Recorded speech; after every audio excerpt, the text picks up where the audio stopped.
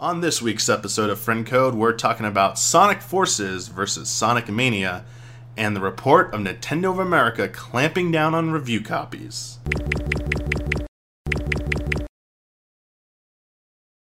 Hello everyone, I'm Michael Damiani, your host of Friend Code, and on this week's episode, I'm actually joined by a special guest, Mr. Matthew Simmons. Hello everyone. Mr. Matthew Simmons of Yo Video Games. That's correct, Yo Video Games. And he has been gracious enough to help me out this week as we start off with some housekeeping. Usually we record this on Tuesdays. There have been some exceptions in the past that have led to delays and stuff of the sort. Unfortunately, things got a little hectic on Tuesday. Could not record because of scheduling this week with me primarily. I decided to go to do this, recorded this locally. So that is why you're not seeing any camera feed of us this time, but hopefully there is going to be footage, especially from the Sonic discussion. But that's why you're not seeing us on camera, but also why I get to have a special guest. So it actually turned out to be a good thing because, you know, this doesn't usually get to work out for us because it's really hard for Matt to come down to record at our place at Brandon's garage just because of Distance. Matt actually works during the day too. So yeah, unfortunately. Some other housekeeping real quick before we get into our first segment, Dear Nintendo. Amazon situation with the SNES Classic. Told everyone I would update people as that there were more updates. Seems like Amazon is starting to send out more of them. In fact, our own Kyle Bossman finally got his recently. I'm getting a lot of your comments on Twitter saying that you are finally getting yours. So, took them long enough, but they're actually following through. But as always, if you still haven't gotten yours, let us know what the situation is with that. And, yeah, we'll keep following up on that as there's more news to report on it. Last episode, something I said prompted by Mr. Bossman, because he wanted me to clarify something that I always allude to within the group of allies, about this thing with Chrono Trigger and the mysterious situation around it, about why it is so difficult to re-release it supposedly. And I made the statement that after the DS version came out, it made certain parties aware of their rights to the game and thus have been a little bit of an obstacle to overcome. But actually talking with people again to remember it, actually the clarification I want to make is that it's not necessarily that it can't be re-released. It is that no new games involving the Chrono characters can be made. That also might give you a hint as to who and what I was referring to, because I did see a Gaff thread about it, and Gaff pointed out another copyright was added to the game, the DS version. That actually wasn't what I was referencing, though that was an interesting point. Yeah. But I think you'll notice too, there is a Chrono Trigger sequel, sort of, and it has no aesthetic similarity to Chrono Trigger, and there's probably a good reason for that. Yes. So, yeah, that's where it stands. And again, it would be amazing if someone could get someone involved in that game to go on the record about this to clarify one way or another whether this is true or not true. And again, this is something I was told by somebody for several years, and this stuff is always turned out to be either outright true or mostly true. So that's why I've taken this kind of as face value and kind of accepted it as like kind of the truth about the situation. However, I know that doesn't always work for everyone. Obviously, you want someone on the record and stuff. So, yeah, maybe one day someone will get to interview someone and that information come out. But I highly doubt it. Yeah. Well, the other thing, too, I think all you got to really look at with Chrono Trigger in particular is that even low, lesser-known Square franchises, they still give them updates. They still do new games or new experiences. Like the Mana series, they still make stuff for the Mana series. They still make stuff for the Saga series.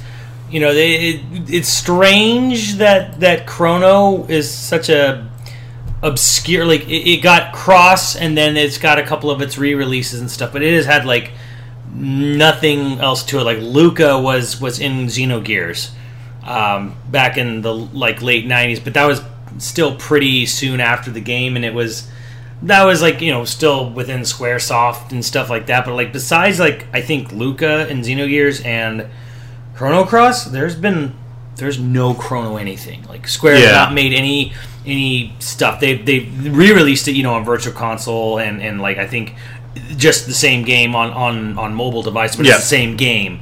There's no remake, even though sometimes the remakes don't come out well. Like I don't know if you've ever seen the mobile remake for Final Fantasy 6. Oh yeah, the trashy artwork. Yes, the really trashy art. They don't even have a trashy artwork version of Chrono Trigger. It's anything regarding Trigger is literally just the old game.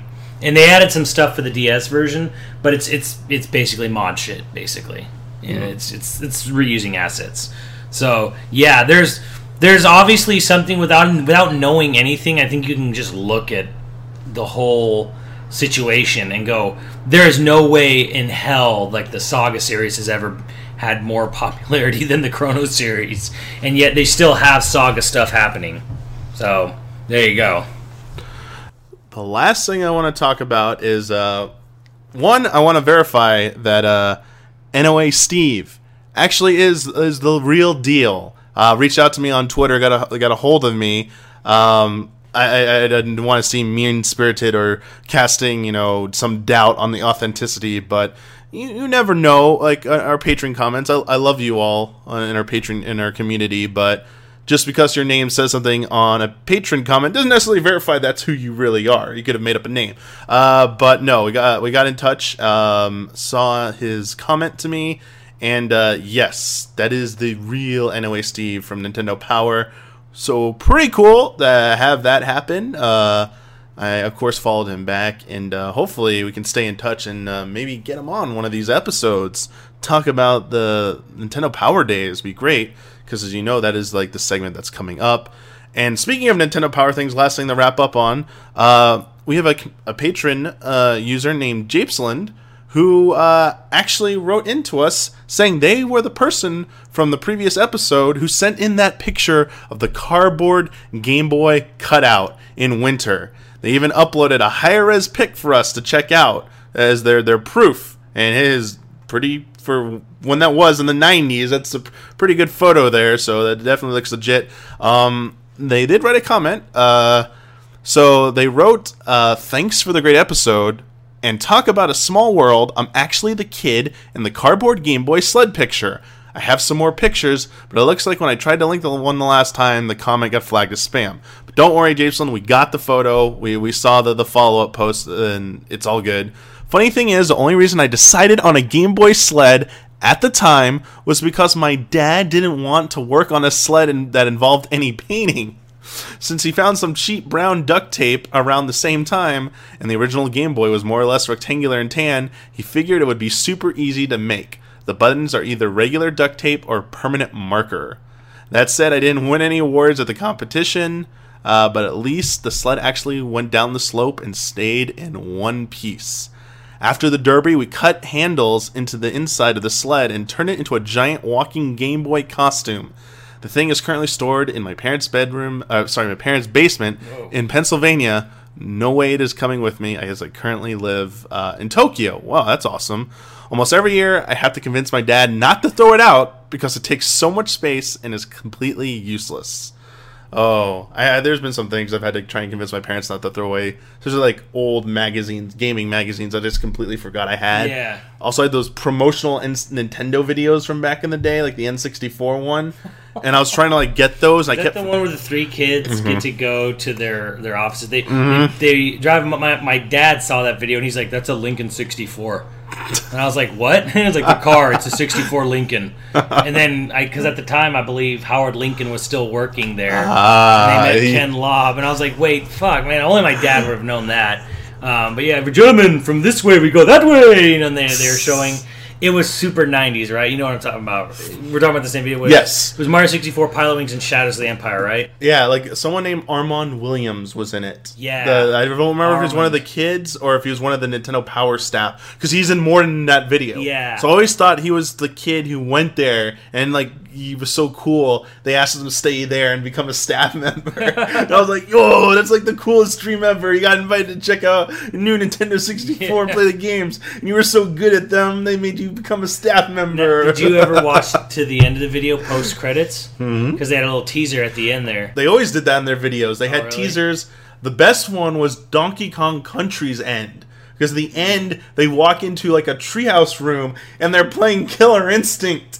And they get a few seconds of it on screen when all the staff starts screaming, "No, get out of here! Next year! It's from next year!" And I was like, "Oh, what is this?" Yeah, I was like, they had KI Gold at the end of that N64. Yep. They're like, "You still want more?" And they just blare the KI music, which was pretty awesome. It's pretty good stuff. Good memories there. And you might have heard me flipping through some pages here. It's because we got our first segment of the episode that I like to begin with called Dear Nintendo. And I got a cover an issue of Nintendo Power with Skyward Sword Link on the cover here. It is the September 2010 Volume 258 edition of Nintendo Power.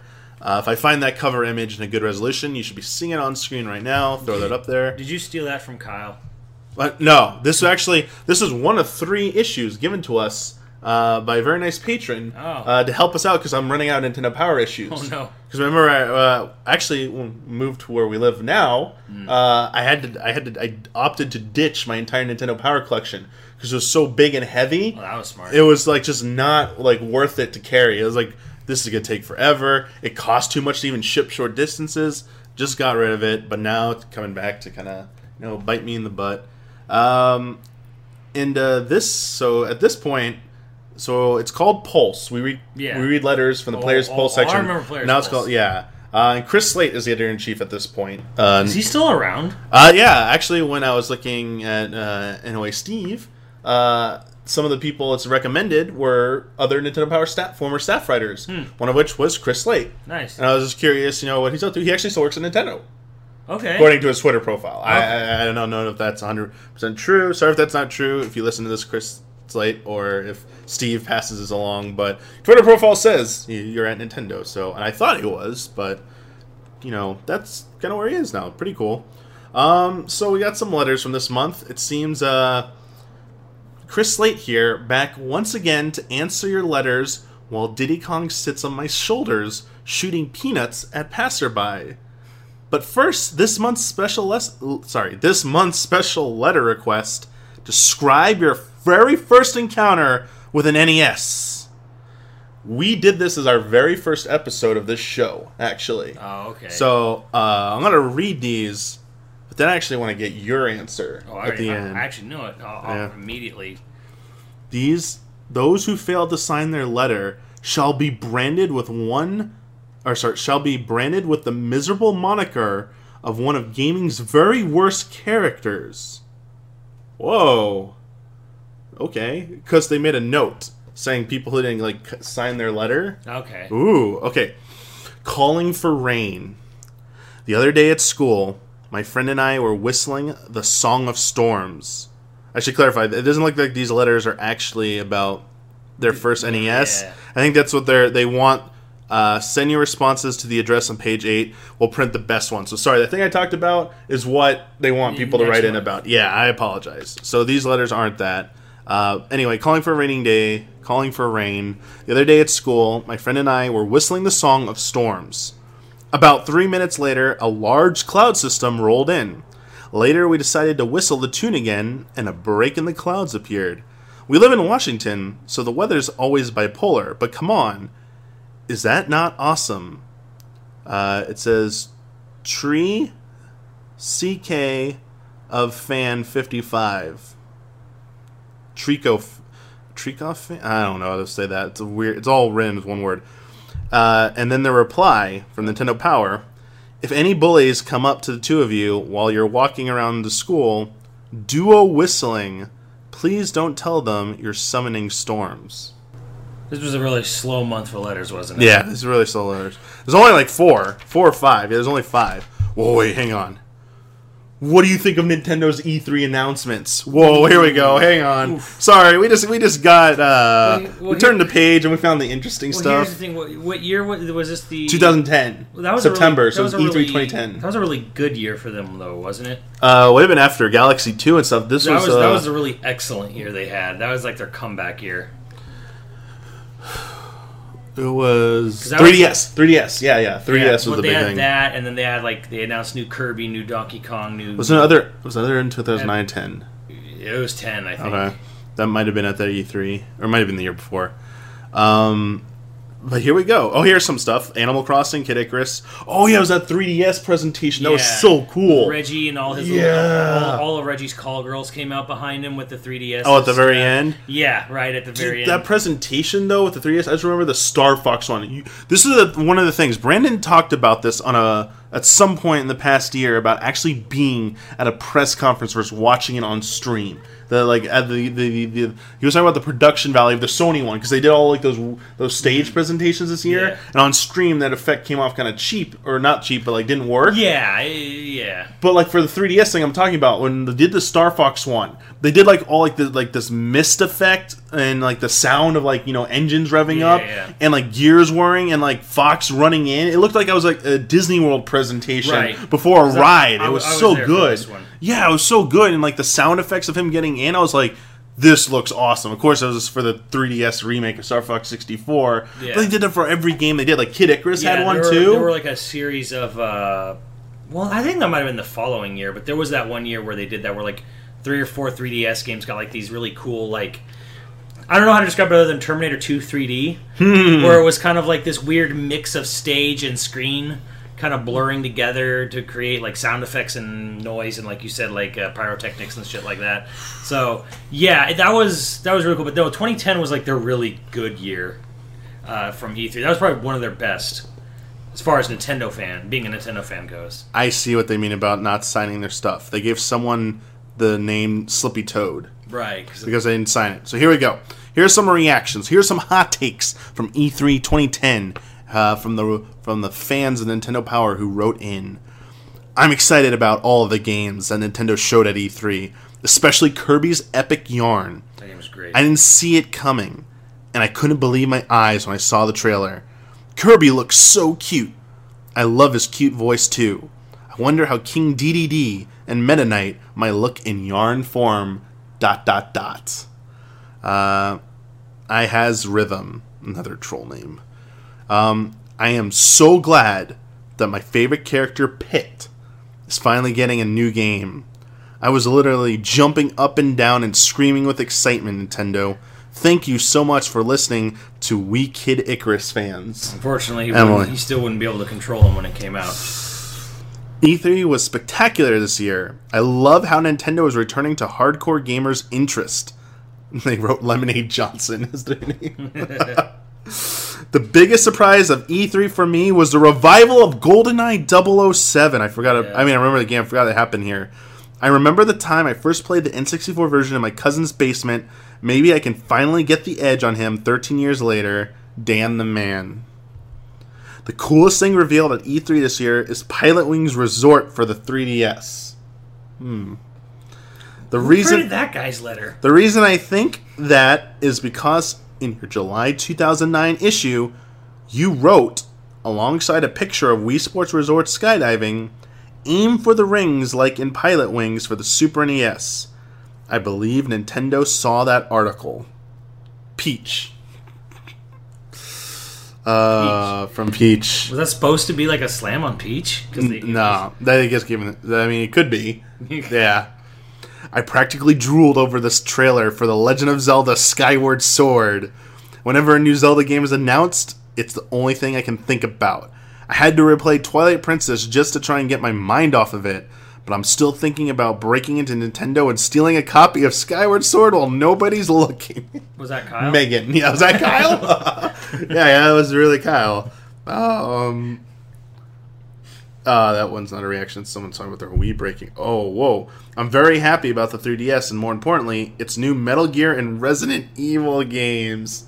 So it was Mercenaries and Snake Eater 3D at first that were shown. No, I think Revelations was Revelation first? Well, they had the trailer first at that E3, but it was just a trailer, and there's shit in that trailer that wasn't even in the final game. Okay. And I remember talking to people I knew who worked at Capcom at the time, and were like, I don't even know why they put that in the trailer, because there was a very clear scene with Hunk in the first Revelations trailer, and they're like, he was never in the game.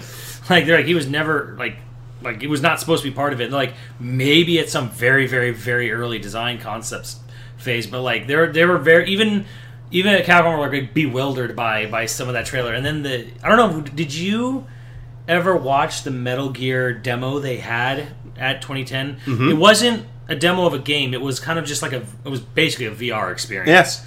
And it was using graphics that were way better than the one that came out for Metal Gear Solid 3D.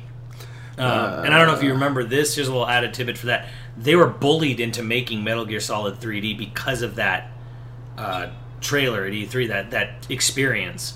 Because everyone was so convinced that they were making Metal Gear Solid 3 for 3DS, and then Konami apparently originally had no intention of doing that, and they got pressured into making it for the 3DS after that because of that BS trailer where you're sneaking around under the log and the guy looks for you and stuff. Ooh, okay, interesting. Finish off this person's letter to give them, the respect they deserve. I love seeing franchises that are popular on other systems come back to Nintendo. Woot! From Rocky Rodent. Yeah, it's just fanboyism. I mean, as you said, it was like a good time for like Nintendo. Like they're getting all these, announcing all these games, and even though not like, especially you point out Metal Gear, like didn't turn out the way we wanted it. Probably same thing with Revelations. I mean, I like Revelations. I liked it when I played it on consoles. I think Revelations turned out really well. I think I really personally wish they would have done an original Metal Gear title. You know, maybe using Metal Gear 2 or 3's like assets and making an original title for it rather than trying to port Metal Gear Solid 3. I think it just I would have liked that because I don't know if you ever played Ghost Babel. Ghost Babel's fantastic. Oh yeah, the Metal Gear Solid for Game Boy Color. Yeah. Oh yeah, great game. Oh yeah, that is a really good game. Like everyone told me to buy it, and I bought it, and it was great. Last letter, because again, these are a little on the shorter side. Although there's something weird here. Mario vs. Mario. This is not about E3. It's about Galaxy games. After fully finishing both Super Mario Galaxy games, I find that there are many things to compare and contrast about them. The observatory in the first Galaxy is bigger and there's more stuff to do, but you can't ride Yoshi or switch to Luigi whenever you want. And while the final fight with Bowser is pretty easy in the first game, Bowser is a little tougher in the second. If I had to choose, I would say that Super Mario Galaxy 2 is the better game. Do you guys have a favorite? Number one Mario fan and Nintendo Power staff replied, I agonized over this very question while writing my Super Mario Galaxy 2 review. I would say that while the freshness of the first game's concept made more of an impact on me, the extra features and refinements of the sequel make it the better playing game. So I'm kind of curious here, because I know you've got some thoughts on Galaxy 1 versus Galaxy 2. In its most brief form, which one do you think is the better one and why? I think Galaxy 1's the better game because it feels more complete. Galaxy 2 feels like basically an expansion pack, if you remember expansion packs in the PC era, where like even though it's a really, really good one, it's just it feels almost a little too streamlined to the point where it's just like you're just kind of selecting levels from almost a debug menu, but not quite. And I wasn't super thrilled with jumping with Yoshi and having to use the IR pointer to get his tongue to latch onto stuff because there's shaking involved and pointing, and I don't really like. I like it when, like with the Wii, I liked it better when it was just one or the other. Personally, I prefer the IR pointing stuff, but I think Galaxy 1's a more complete game. It just feels like a more finished, well-rounded product. Galaxy 2 just feels like all this extra stuff we couldn't get into the first game. All right. Yeah, I'd honestly need to replay both to say how I feel now. I remember when they were more recently released, so 2007, 2009, or 2010, 2009, right? They came out 2 years apart. Yeah, Galaxy 2 was 2009 because it came out the same month as Red Dead Redemption. Okay. And 2007 was... Galaxy 1. Galaxy I remember that. I remember in that time frame, after 2009, I thought 2 was the better one, but... I think it's been long enough that I need to replay both to make a verdict, like a final verdict on that. I think that's pretty much it. There was something about Spirit Tracks, but it was a joke thing, so I don't think we really need to read it. But yeah, a little sad because you haven't been on. I don't think you've seen any of the previous episodes, but we started with some older issues. They got like way more columns, more fan art. Oh yeah, more... you can tell this was near the end. Actually, it wasn't even so much that this was near the end. The problem is that Nintendo had about 3+ dark years where they really didn't care about a person who would be subscribing to Nintendo Power. Is the problem there? I think that you had the online stuff obviously hitting the print media hard, but you also had basically Nintendo just not really being all that concerned about people who love Kid Icarus, for example. So I think they just lost a ton of their audience, honestly. From it was like a slow degrade from the SNES era, and you can just see that from the console sales alone. And then when they got the Wii and it was super popular and successful, it was not necessarily a bunch of people who were like, "Hey, remember you played GoldenEye back in the day? Oh, I played GoldenEye. I love GoldenEye." Like they didn't necessarily immediately jump on the bandwagon for the Wii. The Wii was kind of hit that mass consumer fad. So I don't know. I think the reason why Nintendo Power kind of like shrunk in its letters and its fan art and all that stuff is just because Nintendo was in a position where they were just kind of like, we're getting grandma involved. We love it too. We'll love it too if you're still here. But it's just like, I don't think there was a lot of incentive for people to start to write into Nintendo Power anymore. It just got to a point where it's just kind of like, because that was 2010, that was right after E3 where they had their big comeback. But before that, what were you going to talk about? Animal Crossing City Folk and Wii Sports Resort? Like, what was there to talk about? Yeah, I mean, all that's true. All the things contributed to the decline. Wow, I can speak today. Of print publications. I mean, yeah, why would you write your letter? One thing to point out, though, at this time period is that Nintendo Power was no longer owned directly by Nintendo anymore. Is that the Future? Is that Future? Yes, okay. This is when it was under Future, because in their tips for getting published little box at the end that I managed to catch a glimpse of, it said, "Remember, we don't make the games. We just write about the games." Like, so they're reminding people we're not owned by Nintendo anymore. Because if you look back at the older issues, while they kind of keep this illusion of being like kind of separated from like the development side of it, they clearly had that access. Like, it was clear this was a product of Nintendo first party arm of publishing and pushing out stuff that they wanted and stuff, but also giving it the illusion of, we still have writers who are allowed to say and speak their mind, but as long as it's about Nintendo. To be frank, though, especially during the late 80s, early 90s, like, there wasn't much difference between a Nintendo Power and GamePro. Like, I mean, I don't know why I'm throwing shade at GamePro in particular, but like, just every magazine was an extension of PR, basically, for the longest time. Anyway, so they always had that illusion, but there was almost no difference between the fact one was published by Nintendo and one wasn't.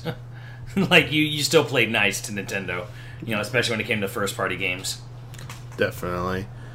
That is going to wrap it up for our first section, Dear Nintendo. We're going to move on to our first discussion topic of the episode.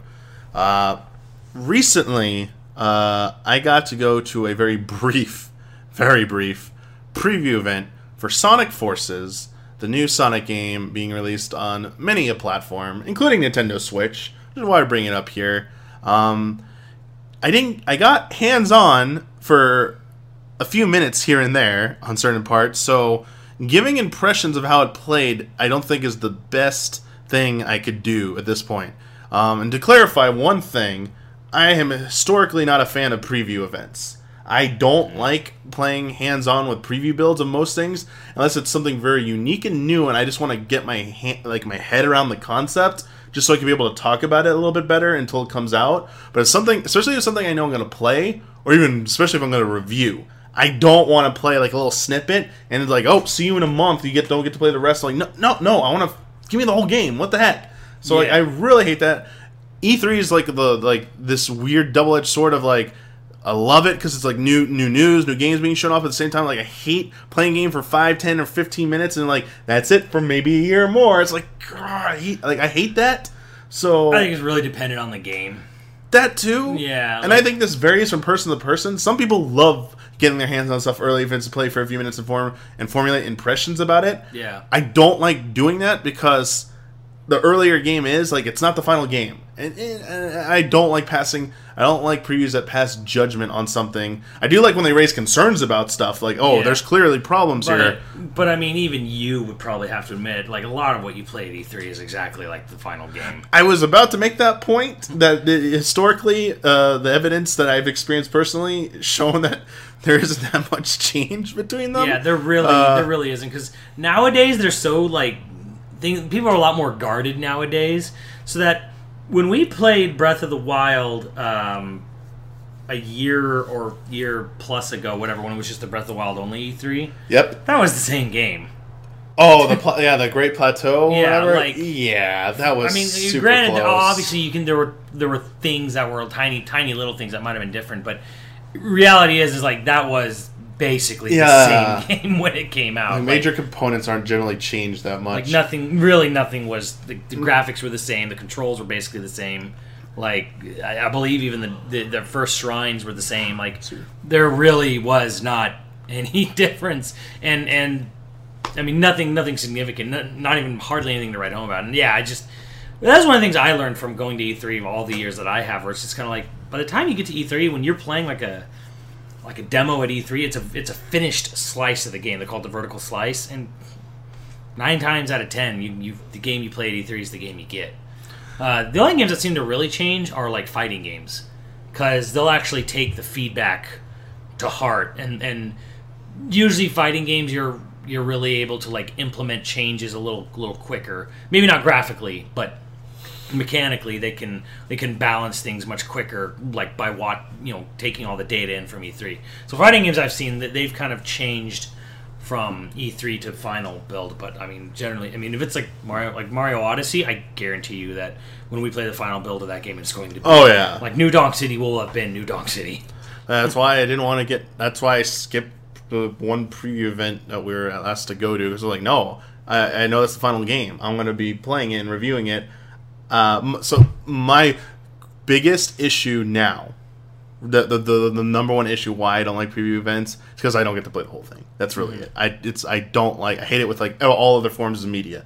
Television stuff, I prefer the Netflix stuff. I love having everything available at once, like those new shows versus having to wait week. Like Game of Thrones, like shit, can you just release all of it at once, please? Yeah. I get people love the spectacle and stuff, and I see some appeal in that. It's not for me.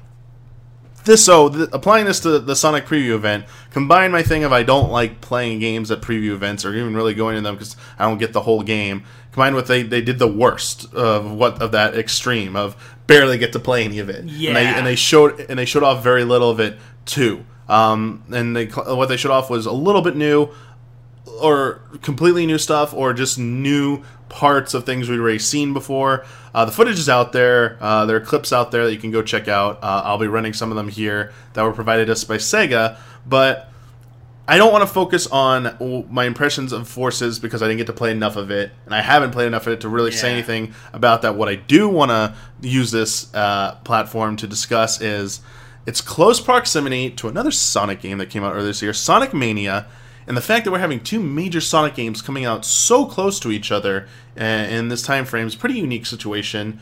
But now that Sonic Mania is out, you've played it, I played it, we played it together on a stream together. That's the only time I actually played through it. Reception to it was pretty well. How did it sell, actually? Do you know? It's selling really well. Okay, so it's selling really well. I think it's like 1 or 2 downloaded titles on eShop in both America and Europe. Nice. For like 2 months now.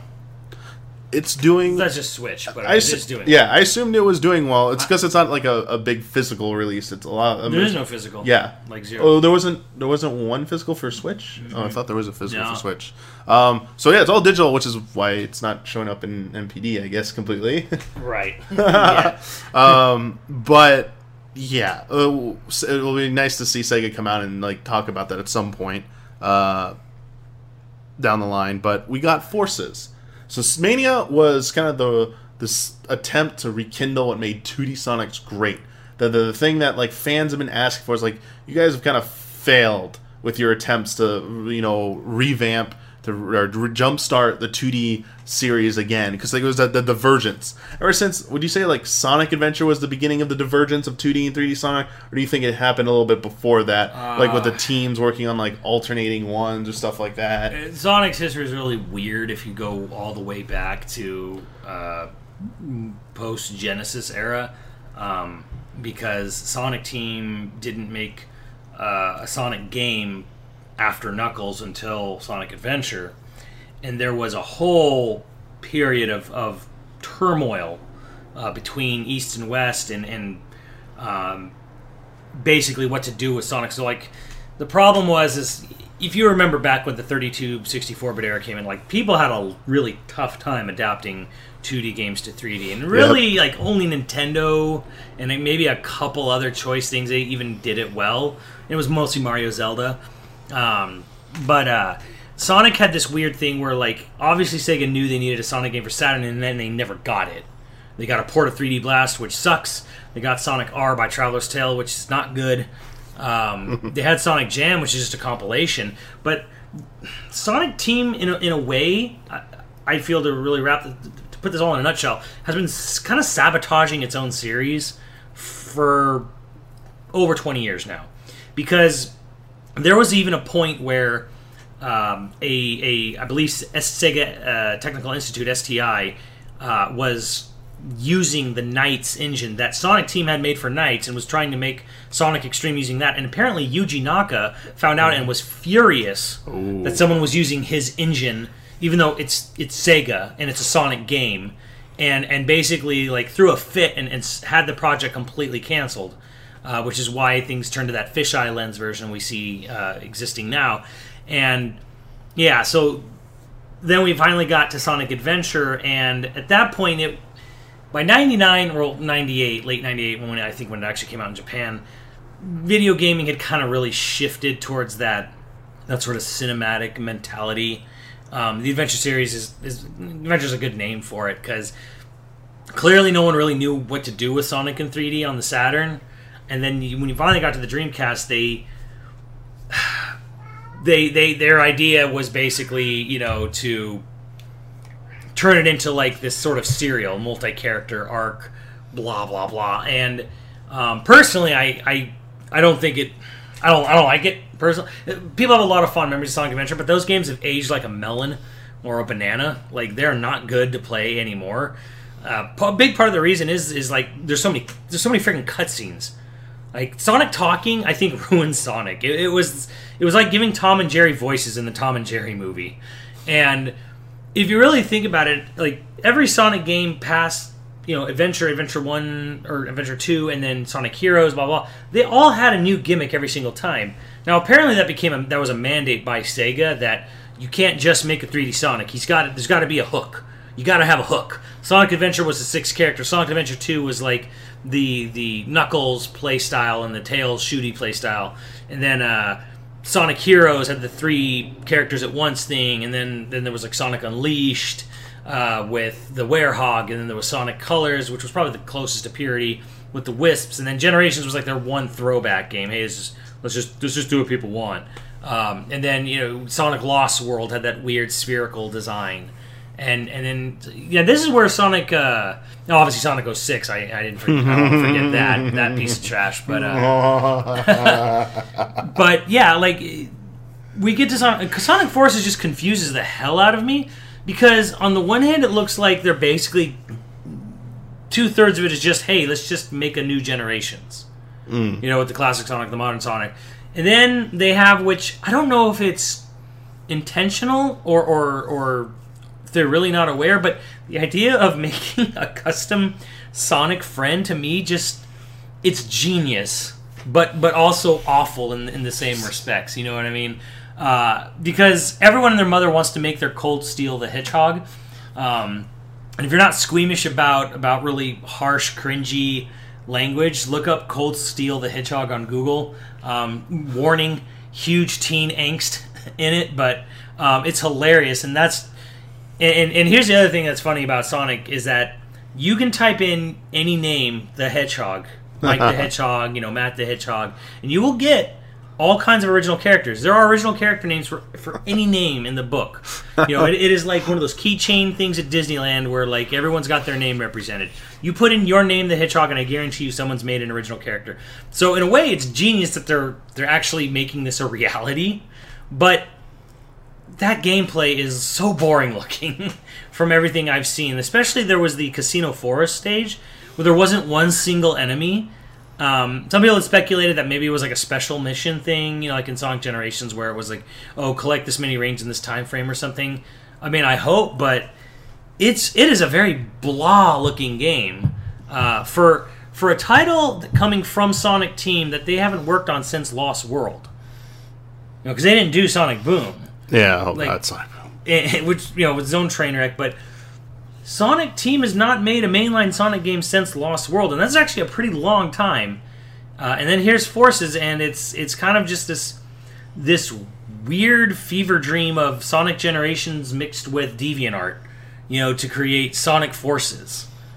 It's really bizarre to me. Like I don't really know what to think of it other than, frankly, I don't think Sonic Team knows what they're doing. I don't know that they have since the Saturn, honestly. Like, that's my hot take on it, is that Sonic Team's been lost on the franchise since the Genesis era ended. Like, personally speaking. I'm going to say that Sonic Forces, the first reveal of Sonic Forces, that first teaser trailer where they had old and new Sonic, I thought it was going to be like a Generations 2. Yeah, it's what everyone thought. And I was like, okay, well, Colors and Generations were probably their most well-received 3D Sonic games since the Adventure games, probably. Yeah. Everything after that has not been very well-received, 3D-wise. So I'm like, okay, they want to start with Generations as a starting point and go from there. And then I thought, maybe they're just going to throw in color stuff as well. This is what this Forces thing is. The more I've seen of that game, and this is why I said, like, we said like games wouldn't usually change so much from the preview to the release. Like, I just don't see this game as very interesting. I think the create a character thing is just pandering, complete pandering to the fan base to get. They have the unique abilities, so they have you've seen the footage. Yeah. They got the drill guy, the drill bird with the drill. You can just spam it through and charges up, blast through enemies and knocks them out. The animal you get depends on the ability you get, right? Mm-hmm. Like, so it's not it wasn't the pipe dream of I can make the gotta go fast artwork character. Like it's there are some conditions in place for the create a character, custom character, so it isn't like completely freeform, right? Like some people are imagining. But yes, like the power abilities are finite, and those are what probably makes them the most unique element about them. So we talked about the drill. Also lets you climb up walls and stuff by holding it down. They have the lightning whip, which just you spam it, kill enemies. One of the powers, you can ride coins to buy. There's a segment that they showed me where there's a bunch of platforming you could have done, or if you jumped at this right spot, held down, it was a PlayStation 4 version, hold down the triangle button, you could ride this kind of roller coaster of coins, and at the end of each little kind of segment of them, you could push the X button to grapple the air dash at an object or an enemy, and then bounce up and continue to higher to another string of coins, and bypass an entire segment of platforming. Actually, yes. Those are called rings in Sonic the Hedgehog. I'm calling them coins. It's coins in Mario Brothers. Yes. It's rings gold in rings. Sonic the Hedgehog. I saw the Mega 64 video. Stop being such a Nintendo fanboy. It's rings. I saw the Mega 64 video. I saw the gold rings. I am informed, but yes, I apologize, Sonic fans, for that. I just went with coins because I'm staring at a picture of Mario in front of me right now. It was probably subliminally saying, "Say coins, Damiani. You better say coins. Don't you dare go to the Sega side and abandon us." But yes, the Trail of Rings. Yeah, that was a thing they introduced in Sonic Adventure 1. Okay, it was the light dash shoes or something. I'm sad I remember this, but. The 3D segments, the going forward part of the 3D segments, they just seemed like there's a little small segments of platforming, very basic platforming, but otherwise there's just more interactive elements to the going fast parts, where it's you can either hop onto different rails again, but it's a little bit more clear where you need to go. There's quick time event type stuff to like take advantage of like going too fast and stuff, but like to prompt you to do stuff in advance. They've kind of streamlined it a bit, but at the same time it feels less like a game and more of just like, I don't know, this Dragon's Lair? This like kind of interactive adventure type thing on some points, but like the side scrolling parts are where the platforming happens the most usually, and to me that's like, it's done so much better in Sonic Mania. It's like these doesn't even come the 3D the platforming segments in 3D Sonic games presented as from a side perspective, like, have never been good to me. Like, how can I get those so wrong? And they always have this thing where like there's always like one type of just generic like fat guy with a lance kind of Igbot whatever badnik that you get like one type of badnik per level, which is weird. And a lot of the times it's basically just setting up things so you can hit like a speed boost, to go on a rail. They don't have the sort of depth or verticality that Sonic Mania did, because Sonic Mania was taking really staying really faithful to Sonic 3's style of, there's 3 general paths to the end of every level, and 3D Sonic games, one, they're always looser, they don't feel as tight control wise, and 2, a lot of them are just set up to, like, they're set up to be faster even than Sonic Mania, because even Sonic Mania, I feel, put in a lot more roller coaster moments in 2D Sonic than even the old Sonic games. Like, there were a lot of roller coaster moments per level, but the 3D side-scrolling Sonics, usually starting around Sonic Unleashed, Unleashed Colors Generations and now Forces, they're very sort of bland. They're just kind of set up just so you can find a moment to like do the homing attack or do the spin dash and just kind of like blaze through something, get to the next 3D segment. So you can go really fast, you hit a speed boost, and then we'll do the thing where the camera pans around to your back, and then you hit left or right. The level design is not very intuitive, and I say that as a huge fan of 2D side scrollers. The design in 2.5D Sonic is garbo most of the time. It's usually just a setup so you can see a cool roller coaster moment, and that's about it. Do you think that part of the problem, or the reason they're having so much trouble delivering a stellar quality 3D Sonic? I know fans have their different opinions. Some love the adventure games. Some think Sonic Colors was like an amazing game. I wasn't one of those people, but some do. Do you think it's because there isn't a good blueprint to start with, like there is for the 2D Sonic games? Like, Mania was largely possible because they could go back to, these games were revered. These games were critically acclaimed.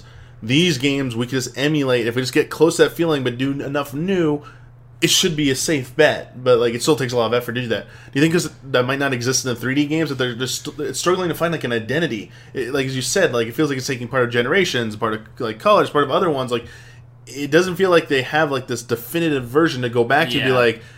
And I think that's they also part have of the problem. They also have the other problem where these games still sell well regardless, because there's actually a lot of sold copies of Sonic 06 in existence. Like that game sold decently enough. Like the problem is that even bad Sonic games still manage to get sales, so you can't really ever.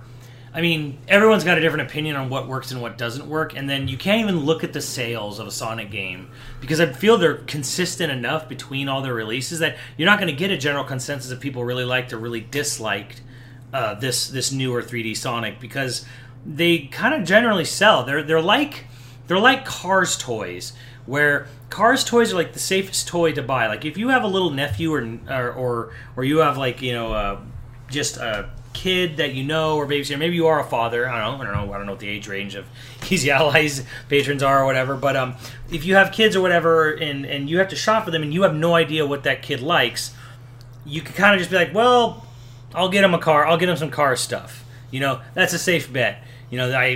Mom's not going to be mad at it.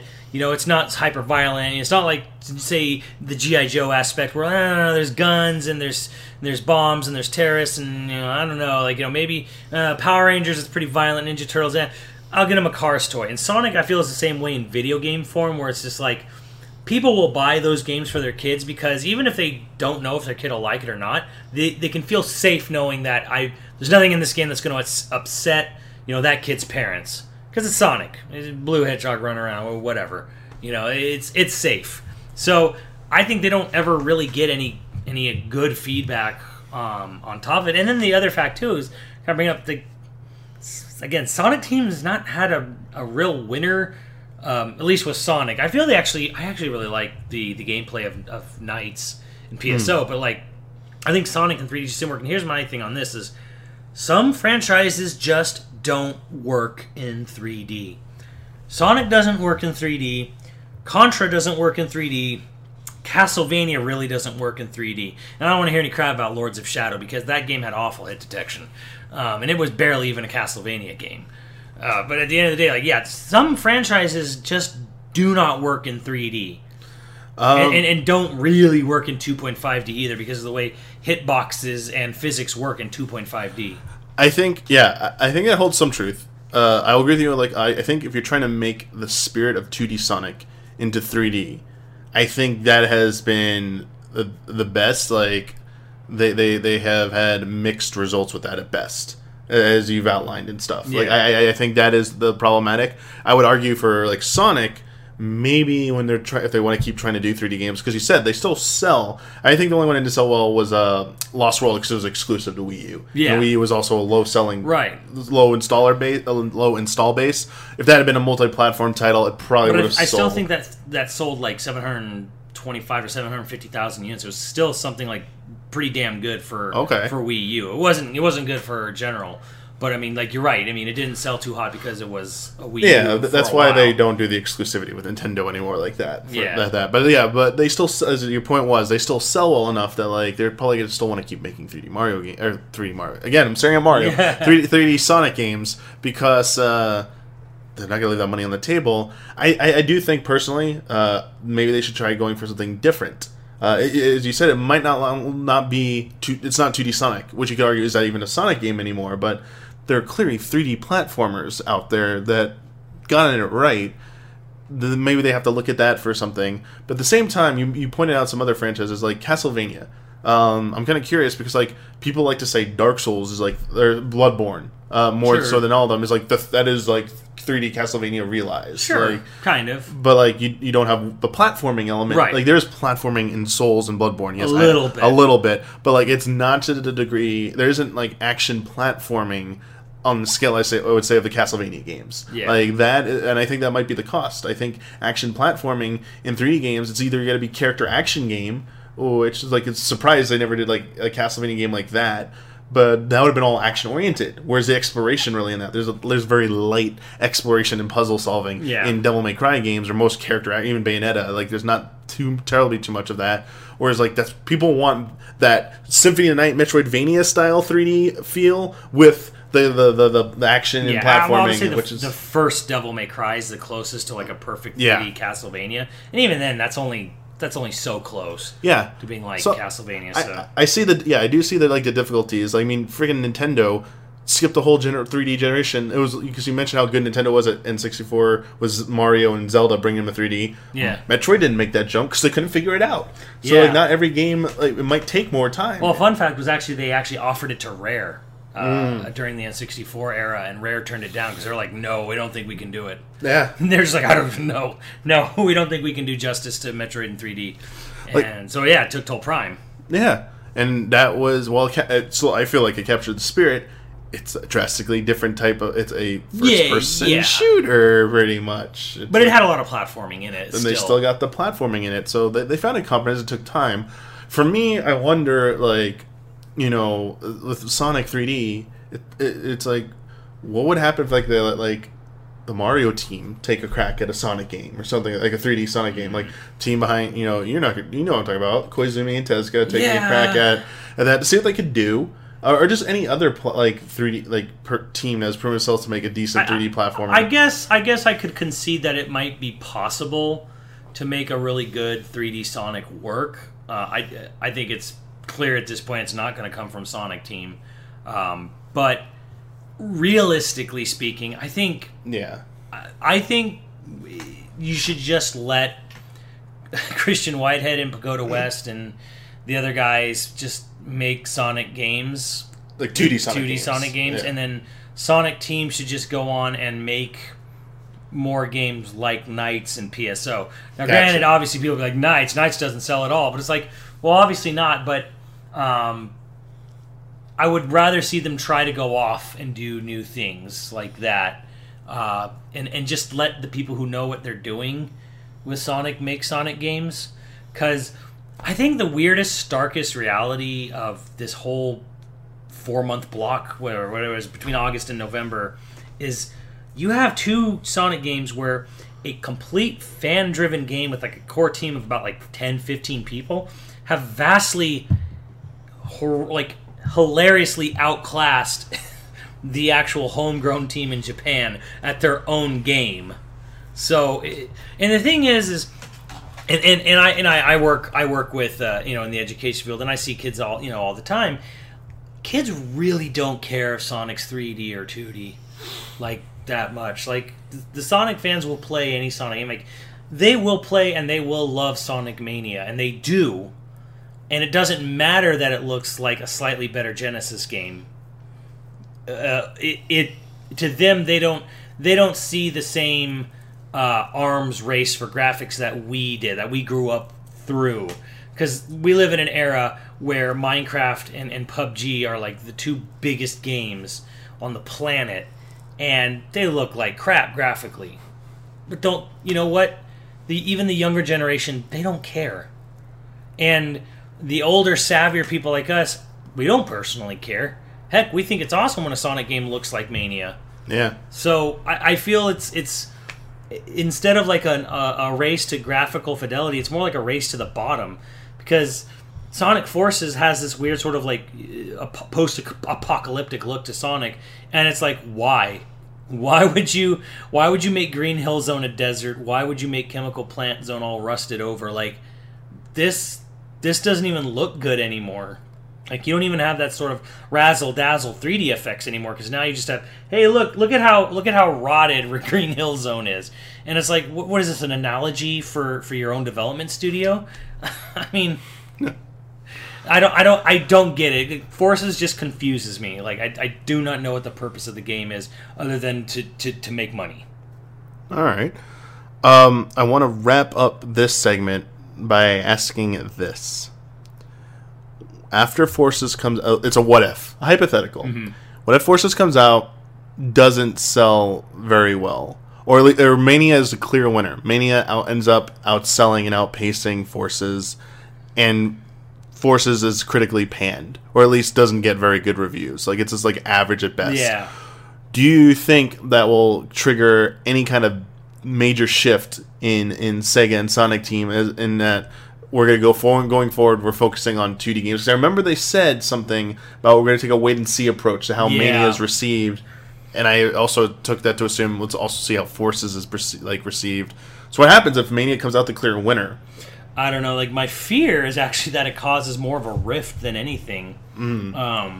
The scenario like Sega wants is that both of them to sell amazing, but say Mania does become the clear victor in this sales contest or whatever, I almost think that it's going to cause more backlash than good, because this happened already before within Sega, where the original owner back in the 90s hired Tom Kalinske to make the Genesis profitable. And he did it by saying, I want to drop the system $100. I want to pack in a game being Sonic the Hedgehog, and I want to push for the sports agenda, which Sega of Japan hated, absolutely furious with that idea. But the president was like, "You know what? I hired him. I'm going to go with his gut instinct," and they did it. And that's when the Genesis, for a time till about Donkey Kong Country, outsold the Super NES. Was the more popular console for a little bit. Was ahead of the game. Sega's response to this was basically to assume complete control going forward, because after the 32X kind of fizzled out, they were like, we're going to do everything. We're going to make all the decisions. We're going to launch the Saturn now, even though we told you we're going to launch it, months from now. There was a huge internal rift between Sega of America and Sega Japan, because Sega Japan was so pissed that Sega of America had outsold them and was more popular than them in the foreign market than in their homegrown market of Japan. So I almost wonder if this will cause the same problem, where it's like Sonic Team's going to get so outclassed, and they'll just be pissy about it, and it'll just cause more rift and more of a problem than anything.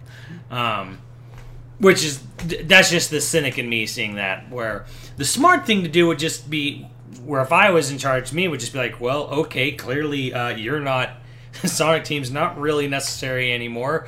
We can get better selling Sonic games with less people and outsourced by Sonic Team. But I would personally try to just move them on to other projects. Again, go back to Knights, go back to PSO. Hell, resurrect Burning Rangers. No. I mean, if they decide to go that route, I can see moving on to other projects. Maybe that team is just tired of working on Sonic as well. Who knows if it's mandated from above them that because they are called Sonic Team, despite them working on other projects. You're always going to be making Sonic games, guys. You never know the full story. I tend to believe that if the scenario plays out, what you just said, I don't think it'll be hopefully will not be a repeat of the 90s with Genesis, just because it's been 20 years since then, over 20 years. Also, Sega being more, I think they hate to be cynical, but I don't think they care as much if one territory does better than the other. They won't take it offensively. They'll be business minded. They'll be oh, why did that do better? Do more of that makes us money. I think they're gonna go with the money and be more business driven. And if Mania's on and they say, oh, it cost this much to make it and it sold this much, the worst case would be Sonic Team. You're gonna you'll be backup to Christian Whitehead and all and that team to support them in making whatever games they want until we say otherwise. Which that might cause a internal studio rift, but I don't think it'll be a company wide rift where the magnitude. If I was Sonic Team, I'd actually be glad if they told me you're going to do something else. I'd be thank God, personally speaking. So we'll see. Again, I apologize. It's not so much hands-on impressions, but again, they didn't really give me much time with the game. The whole appointment was 30 minutes and included more than just the game. There was some other information and stuff. You saw the comic they announced. Yeah, because they're moving from Archie to IDW. Yep, that was part of their 30-minute presentation was in there, and that's weird too. I think they were 6 issues away from issue 200 in Archie, and I'm why not just let them finish out to 200 and call it a day at that? Why they're doing the mid-season cancel? And right now, I personally, I don't care. I used to have the first issue when it came out in 91 or whatever, 92, but. Personally speaking, from my point of view, for someone who knows nothing about the Sonic comics, I'm why don't you just let Archie finish up whatever arc they were on, and then move over to IDW? Whatever, who cares? Yeah, whatever. Seems a little weird and unfair to the Archie comic fans. There are some outlets out there. I did read up on it a year ago or something, or earlier this year for something, and I forgot about it now. But there's a pretty good history about the Archie Sonic stuff and all that, and I think they go into some depth about why they think Sega went this way. But anyway, the point was that took up some of the time, which is why I didn't have even 30 minutes with the game. Yeah. Didn't even have 15 minutes with the game. So that's why I'm not giving you really any hands-on stuff, impressions from it, because not enough time to really say much of it. Just got to go off what I saw and what's out there, and I think that's gonna wrap it up for the Sonic Forces in Mania discussion. But we got one other topic to talk about, and this only came up because we're recording this later in the week. If I had gone through and recorded this on Tuesday, this would not have made this episode, and it probably might be resolved by the time the next episode would have gone up, so who knows? Maybe end up being a non-story, but right now it is a story, and that is the report from a US Gamer article by Matt Kim that claims that Nintendo of America is clamping down on review copies for North American press outlets and influencers, or anyone who gets an early release version or early release copy of the game, because of a leak of Mario & Luigi Superstar Saga. And it goes that last month, a copy of Mario & Luigi Superstar Saga and Bowser's Minions, the remake for the 3DS, it got leaked several weeks before its official street date in North America. And the story has multiple sources that basically said that they know who did it. They were able to use the ways they have to identify who got what copy of a game to identify who did it, so they know who did it. They don't out who did it. The article kind of paints the timeline of what went down from like the leak to this. If you want to get a more full story about it, essentially, when Nintendo found out who did it, and found out it was a North American influencer. Story is it's apparently a decently sized YouTuber who did it, but we still don't know who actually did it. Because of that one person or organization's fallacy here, the rest of North America is apparently getting punished for this. This is why no North American outlets have gotten. We are recording on October 19th. Is about to be October 20th, which is the Friday, the release date of Fire Emblem Warriors for Switch and 3DS. Apparently no one in North America has review copies of that yet. They're not getting review copies of it, and the reason is because of this. Because the Nintendo America is being forced to reevaluate its review process and is clamping down on copies going out. And apparently this is extending to Mario, because if you go on Twitter and look at a lot of the major outlets, like Polygon, like IGN, like Ars Technica, GameSpot, there are a lot of the staff there complaining, where the hell's Mario? And the reason they're saying that is because our European counterparts are posting on Twitter, oh, we've had Mario Odyssey for days, look at this, we're reviewing it. And NOA, or North American outlets, like, yo, what the hell, NOA? Why does Europe have it? Like, why don't we have it? And it's just been a lot of silence, stonewall, and just lack of information. Typical Nintendo thing. So yeah, this is a thing that's happening. Like, obviously Nintendo has not made a statement about this, publicly at least. I'm not aware of anyone at this point or anything like that.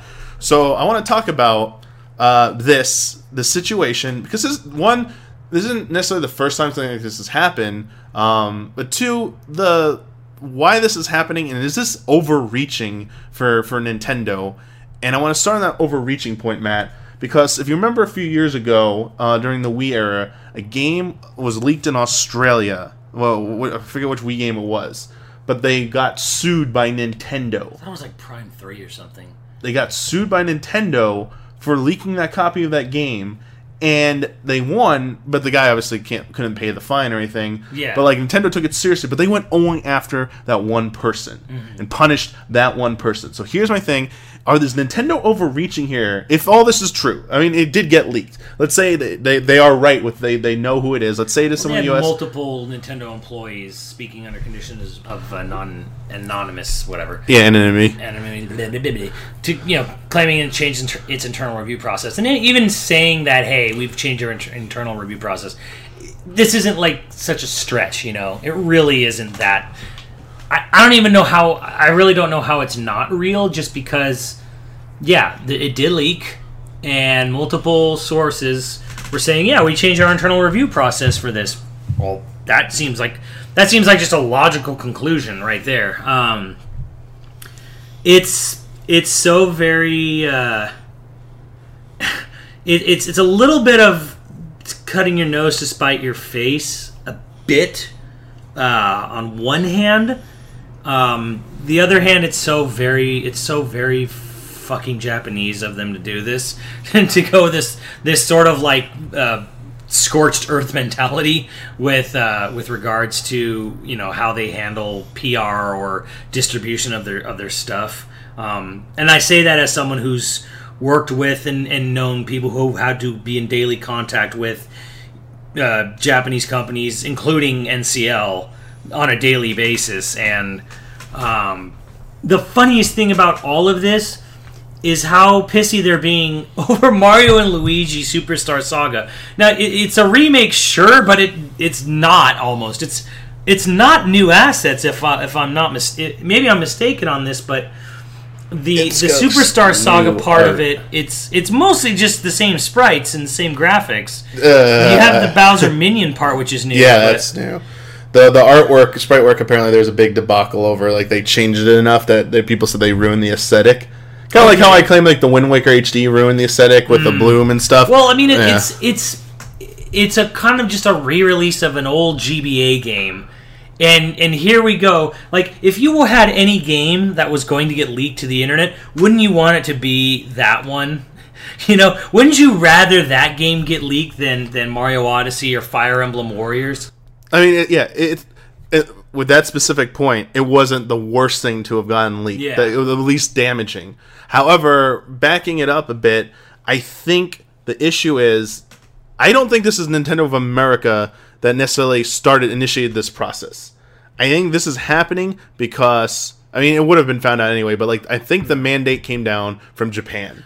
Japan heard when Japan was informed about this, they probably went ballistic. It doesn't matter if it's a remake of an older game. To them, that's piracy. And someone who is granted trust because they're supposed to be doing their job. If you're an influencer, they still think it's your job to be an influencer. You breached contract with them. They're going to come down on you. So this reaction does not surprise me at all from Japan. Yeah, I'm almost sure this came down from NCL, because that's how it always happens.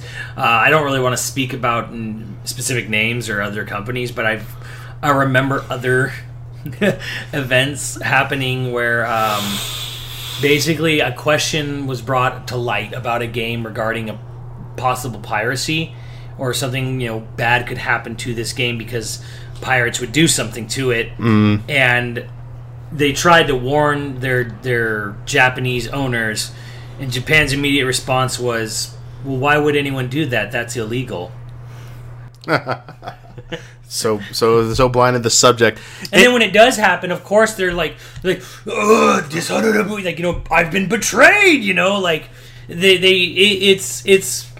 it's so weird because it's been a kind of I think in general with media, all media in general regarding piracy, it's been a very weird road where we were around during the Napster days, and it kind of became this thing where Napster, on the one hand, it got shut down, but it really opened the eyes to the music industry about direct download and why that was so important, and why that was so easy, and why that was so what they learned some good lessons from it. Before it used to be like, you gotta buy our CD, you gotta buy our cassette. Like anyone who does that, you wouldn't steal a car. Or I'm sorry, you wouldn't download a car. You wouldn't download a car, and it's like, you goddamn right, I would download a car if I could. But I mean, that whole dumb mentality is not really serving you well. What you should take away from it is what are we not doing? How are we not serving the consumer better? Like, what are pirates doing better for the consumers than what we are? Because if you look at a game like Mario and Luigi Superstar Saga, it got leaked early, right? Why the hell was that game coming out weeks after they gave it to the reviewer? It's a remake, very light remake of a GBA game. Like, why? Well, I mean, I'm not sure what the release date was. I'm assuming it's probably around this month. It's the beginning of this month. Beginning of October, yeah. October. The worst month of this year to release a game in, considering how many games are coming out this month. Why didn't they release it in late September? Why didn't immediately when it was done they just upload it to the eShop? Just be done with it. Yeah, you did hit a really good truth there. That note about piracy sometimes quite often, is a good thing to look at because it points out a gap in your service. A high demand from an audience that not all pirates are ever going to pay for something no matter what you do for it. But a lot of reason people turn to other means, even like abandoning your service for another paid service, is because they're not getting something out of it, whether it's ease of use which is usually ease of use. And here it's like, digital download. Like, why didn't you release it early? The earliest version you could get was on the eShop. If you go in the eShop and buy it now, it's available. If you want the physical version, we gotta wait 2-3 weeks for more manufacturing things to print enough copies to ship out, because we just put it to print, go gold like a week or so ago. So it's gonna take that month time frame to get out there. But we could put it digitally now. Like, companies could, EA does that with their early access for their games. Like, you can get them, I believe, digitally early if you're part of that program, and then you can wait for the physical release after. But you got to pay for the other service. But people would do that, definitely for Nintendo. Imagine getting digital stuff early. it clearly points out a problem here. I do also want to emphasize, 'cause before I forget, is that this isn't a leak in the sense of like someone broke embargo. That's a whole different thing. Breaking embargo, you get blacklisted for a while. Depending on the severity of it, usually nothing like more serious than that happens. Like blacklisting, obviously, can mean they're not going to pay for ads and stuff. It used to be, it was a big deal, but like it's not leading to criminal charges usually. This leaking a game is and contributing to piracy. This is something I'm surprised like the person hasn't been found out, because why hasn't Nintendo brought criminal charges against this person? What's going on here? This is clearly something that was I believe a federal offense. Like this was a serious crime what happened with this game getting leaked out. But the response is basically that NCL's treating everyone as a criminal. Yes, that's the mentality. Whether they say they are or not, like the mentality from this like I said, just burned earth mentality of punishment is like you're basically now treating everyone as a felon. I mean, they're treating us as all of us as being guilty of the crime. I mean, if they treat us like a felon, they'd want to bring charges stuff. Like they're basically they're saying they're basically this decision is that we're all culpable. Every outlet, everyone who has ever had access to early games and still on these lists to get these copies is culpable for this one person or group's transgressions. You know what though? Here's what I say, and to the people who are, I'm not throwing shade at the big companies like NWR or Game Explainer or anything like that, but I'm just saying that there's a good side in a way to the Fire Emblem Warriors, and that is these reviews will be completely honest. Because one, there's no incentive to have a review out by an embargo date, so no one's rushing the game. And then you also have the fact that if people had to go out and buy this game themselves, their level of investment's probably going to be a little greater in the game, and they're going to have a better perspective of looking at it like, I just actually spent $60 on this game. That's going to weigh heavily on my mind on whether or not it was worth that money I spent when that person then reviews the game. So it's not going to be rushed, and I feel you're going to get more honest reviews out of people who are in a way forced to go out and buy it with their own money. Now, obviously, that's not really good if you're trying to make a living off of this stuff. But I mean, even if they just send the game out the day of, I think you're gonna get more honest reviews. If you say we're not gonna have any embargo dates, we'll send you a copy when it comes out, or midnight of the day of release, whatever. Without that rush to like, I gotta get it ready, both the day before it comes out, I have to have that review good. Now, that doesn't necessarily help some people who are looking forward to those reviews as a judgment call whether or not to buy the game. Now, that is the downside of this, is that now people who are on the fence about games, they have to like wait for the game to be out and still be on the fence, and that does suck. And I mean, I don't know. Personally, I do feel that like, this is a baby with the bathwater scenario. And I guess I should explain. Someone said they never heard that expression, old timey expression where people used to have to throw bathwater out a window, and then they say you're throwing the baby out with the bathwater meant like when you had a baby and you gave the baby a bath, and so when someone says, hey honey, go throw out the bathwater, okay, and you forgot the baby was in there, and they throw the baby out. So the idea is that like you're throwing the baby out with the bathwater. It's like you're throwing everyone else out while trying to get rid of these scuzzy other people who leak the game. And it's like, well, there's still good people who are going to review these games and not leak it to the internet. So it goes back to what I was saying, like kind of like cutting your nose to spite your face a bit, where it's like, you're not really doing yourself any media favor or any PR favor by denying people access to your title. So again, but I don't know, even if there was a huge outcry from this, I don't know that it would ever land on anybody's ears at NCL, because they are in their weird white rectangular block tower of a building, in Kyoto. They are safely sealed away from the rest of the world. So, what you're saying there about I think an immediate effect of this is going to hurt Fire Emblem Warriors. There's going to be like virtually no coverage of this game until it's out. There's no reviews. There's no early release coverage other than people commenting on the trailers and stuff. I think that game could use all the help it could get, honestly. Really? Did you see what they did today with the full DLC reveal? There are a lot of fans pissed. I heard there was a full DLC reveal. What was? It's from the most recent games, Nothing Before Awakening, and they put Tharja of all people in the paid DLC as well. Like the I would have thought she would have been like fan favorite. I would have thought she would have been the cover girl. Yeah, like that's like talk about pandering. That's the fan service. And that's a paid one. So you gotta pay extra to get. So Tharja. there's packs, and then you can buy them all as a season pass.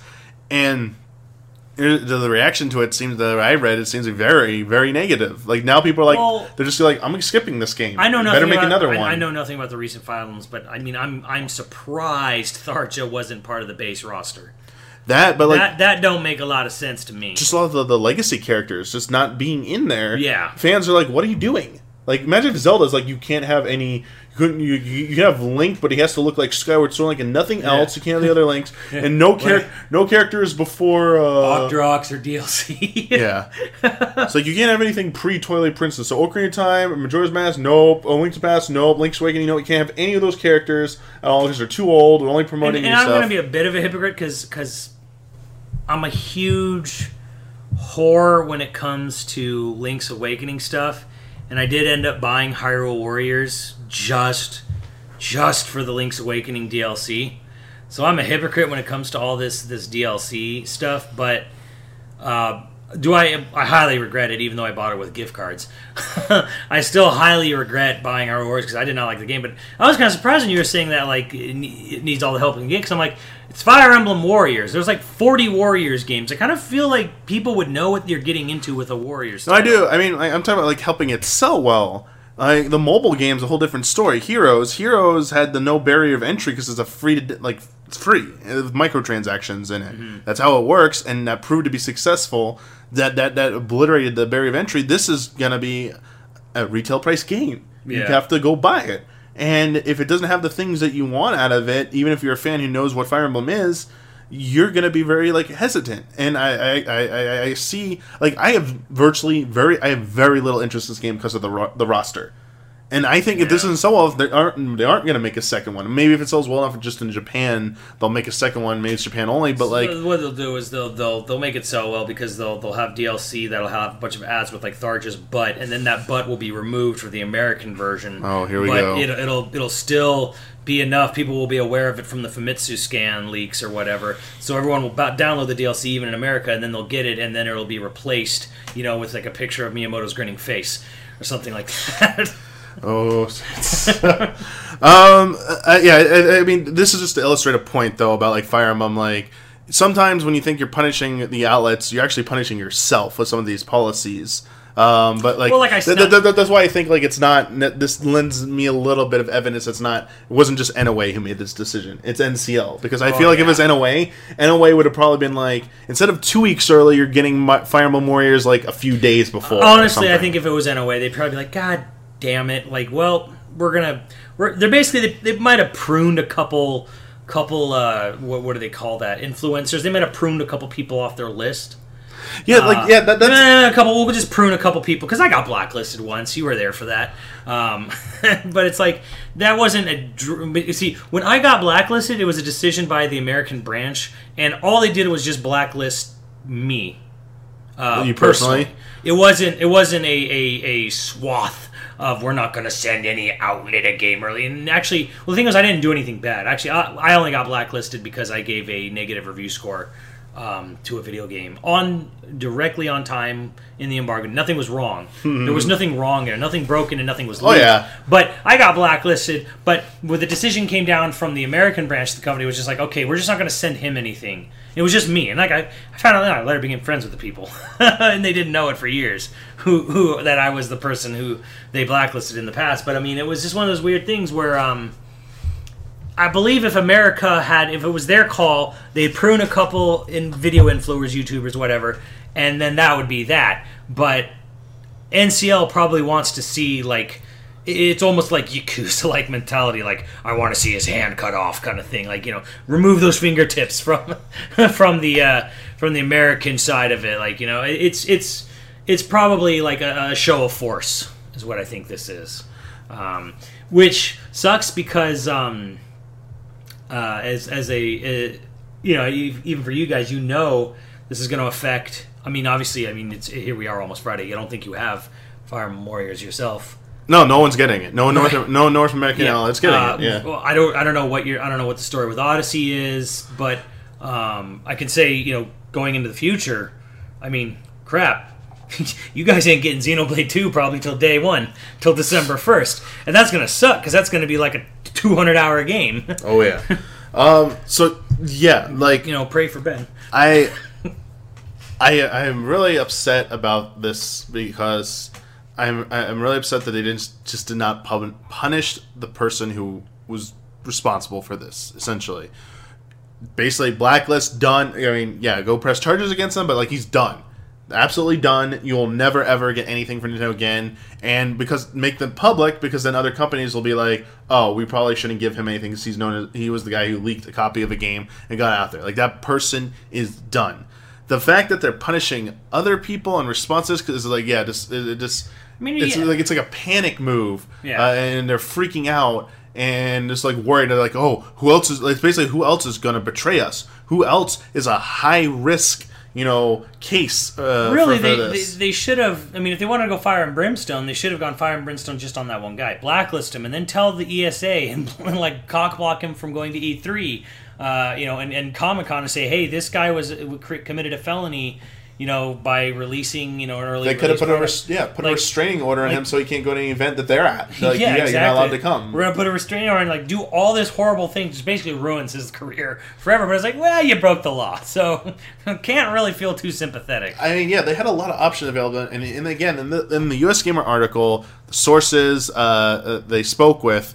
It said that the plan that Nintendo of America apparently has come up with in response to this and changing the review policies, that influencers and outlets will now get games in tiers, but they're not exactly sure how they're set up. So basically, to explain what that means, to give an example, is that depending on certain factors, publication size, your numbers of followers on Twitter, your social media presence, how meaningful people take your reviews, whatever. A lot of things that basically rank your significance and worth to that company. How valuable is it to give you that copy of that game to them? They're going to now tier you off. And the ones who are in the nice top tier are going to get the game first. And it just trickles down from there until people might not even get the game. Yeah, your Game Informer or IGN will get everything. And to lead credence to this, if you go on social media today, there were several outlets, big outlets, who finally tweeted that they got their copy of Odyssey today after playing, the game of telephone with Nintendo of America, trying to figure out where the copies are.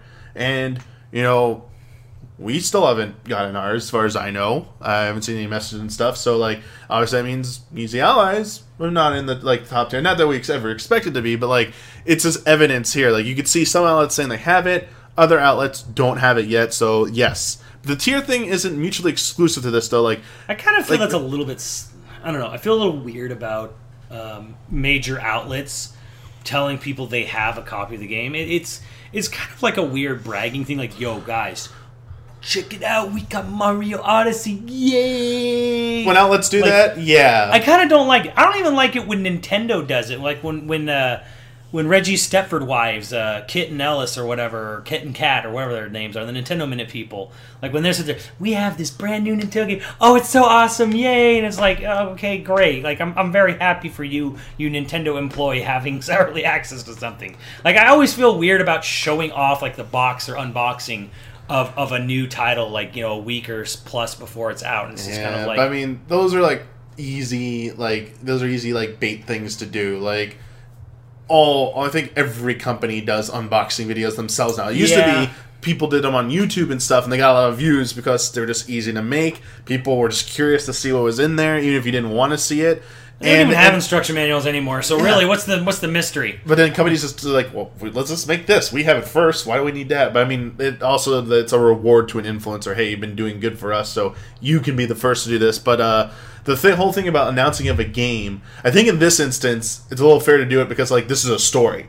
people want to know when people are getting it. But in general, well, now, now it's now like, it's fine to do it. But it's different because now you're like, are there going to be reviews for the game? And now IGN and Game Informer, whoever, has to basically now they have a good reason to come and say like, okay, guys, look, we got a copy. We will have a review ready to go by the release date. I mean, people are going to want to trade notes now and be like, when did you get yours and stuff, because they want to figure out what tier they're in and stuff. You know, that stuff's going to go on. But in general, outside of this unique situation, the whole thing of like, I got a copy and stuff, like, I think everyone's done it to a little extent. Don't show a video of you like with the copy in like in hand. It's dumb. Like, if you're gonna make a video for people, do direct feed. Show the game. It's like, hey guys, direct feed. Bam, here you go. Look at this. It's pretty cool, isn't it? Wait till you're allowed to do that. Well, yeah. Some companies. I mean, when you're the Nintendo Minute or whatever, and it's just like, dude, don't talk about it.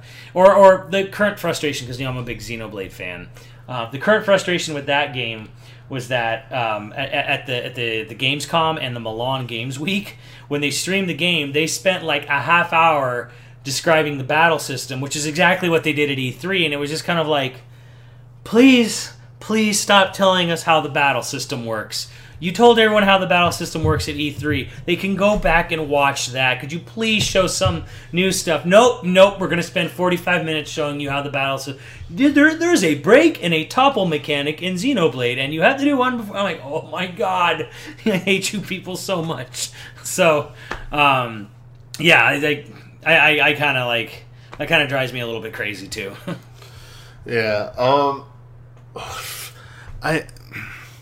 Yeah, like, I mean, I'm not happy about this, like, situation, honestly. I think it's only temporary. I think it will...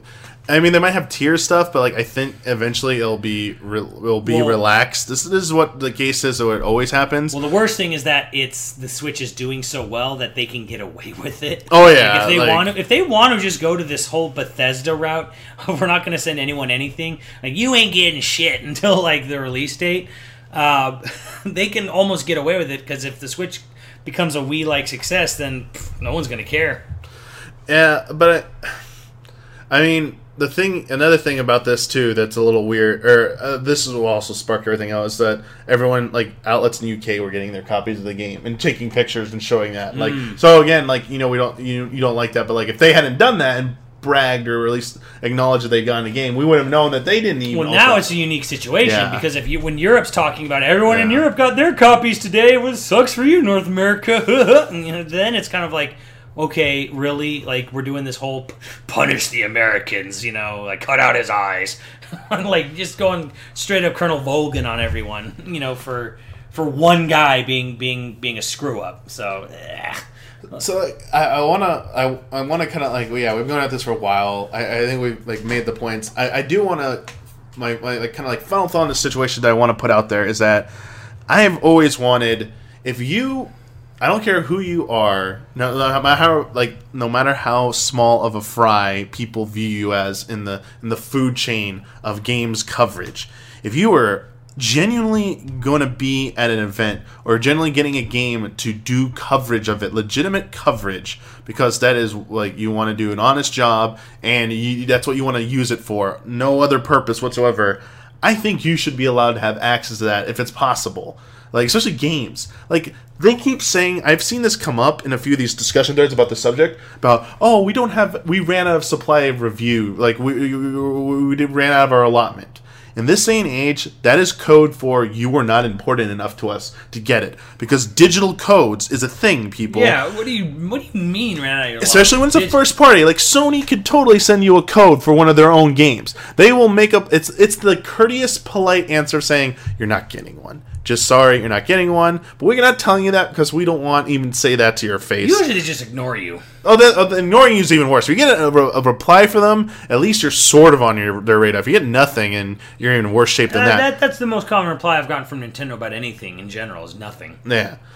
I just want to say, like if you're at E3 to actually do coverage, even if it's like from the student publication, doing it independently because you want to get your own thing started, I believe you have a right to be there. Like, you should be there if possible. The problem is people who, especially at E3 events, who have no business being there. They're just there for the free stuff. They just want to brag about it to their friends and stuff. Like, you're making everyone's life harder. You're making it worse. And then how this relates to this is influencers. influencers are just people that Nintendo or any company have identified that they have a huge following. They can help sell our product. It's basically advertising. It is advertising when you give it to an influencer. It's a form of advertising.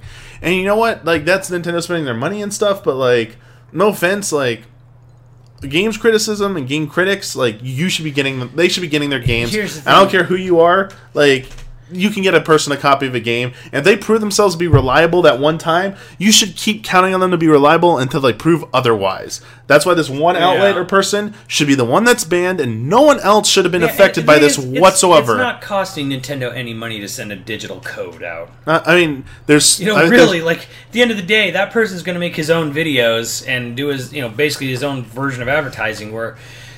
Really, if your job is to distribute like stuff out, like it does not cost the company any money just to send out a digital code of a game, or even just a press kit. It's just it's just about controlling access again, and it stinks. But like the rest of us here in this situation, I think almost none of us. I don't know everyone's story, but I'm assuming the rest of us that do this for a living. We haven't done anything to prove otherwise that we're not like reliable and stuff. So like no one else should have been punished for this whatsoever. I mean, maybe if someone has a prior record that we're not privy about, that's a different situation. But in the broadest general sense, everyone else has proven themselves to be trustworthy with the handling of review code and review copies. Like, come on, like this is terrible. I do hope when this dust settles and some of the smaller outlets and people see they never got a copy of Odyssey or whatever, when they start complaining about this, please go all out and complain, because like this is the one time like anyone who's calling you out, like you're just like whining and get one, you're not pointing enough. No, that's crap. Like in a perfect world, IGN, the biggest sites like IGN and GameSpot, like getting a game, their reviews will be going up the same time as long as some independent person starting their own YouTube channel for their first video review. Because if that's what you want to do and that's what you're legitimately want to make your career, and you are trying to that's the whole thing about reviews is a critical opinion. As long as you're good at it, as long as people are willing to listen to your or watch your opinion on it, you should be able to do it. And that's the whole point of reviews, is that multiple viewpoints. You don't want an echo chamber of everyone saying, Mario Odyssey is the greatest game, Mario Odyssey is the greatest game. Like, that's great if it is. But, like, someone might still say it's a very good game, but point out some flaws in it that everyone else didn't talk about. Those are very useful and stuff. Like, it generates discussion. And, like, that is what I think is some of the best part of, like, games criticism, is that broad discussion that goes on between consumer, reviewer, and sometimes it goes between the publisher when they get involved as well. When you gate this access and stuff, it's another relic of the old guard that has still yet to die a horrible death, that needs to hurry up and die. Like the layers of exclusivity and stuff, that needs to go away. Please make it go away.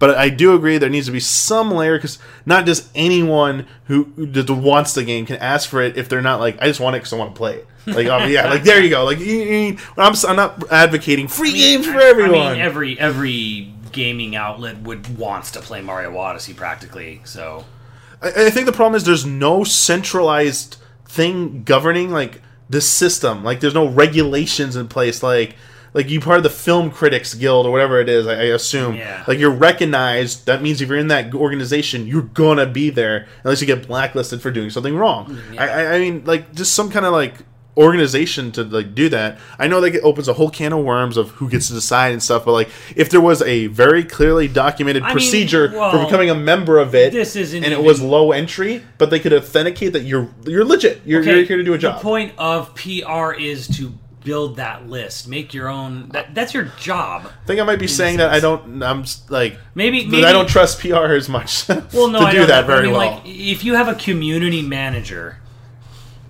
Their job is to build the community for the game. So if you're the community manager for Nintendo or whatever NOA, like shouldn't your job be to go out there and decide who's trustworthy or not? Like that. I mean, and if that job doesn't exist, I feel like it should exist. Like really, I'm sure there's some part of your company, Nintendo especially, they could easily afford to have someone whose job is to basically go through influencers, as it were, and decide which ones are good to go and which ones are not. Like make their own little internal film critics guild of people. I feel like that should be someone's job at Nintendo, to do that. So yeah, I mean and a lot of this also, I'm neglecting to put some onus or some responsibility and some blame on the review culture in general, that everything needs to be reviewed before it comes out. Everything needs to be reviewed as fast as possible. Early reviews are the only ones that matter.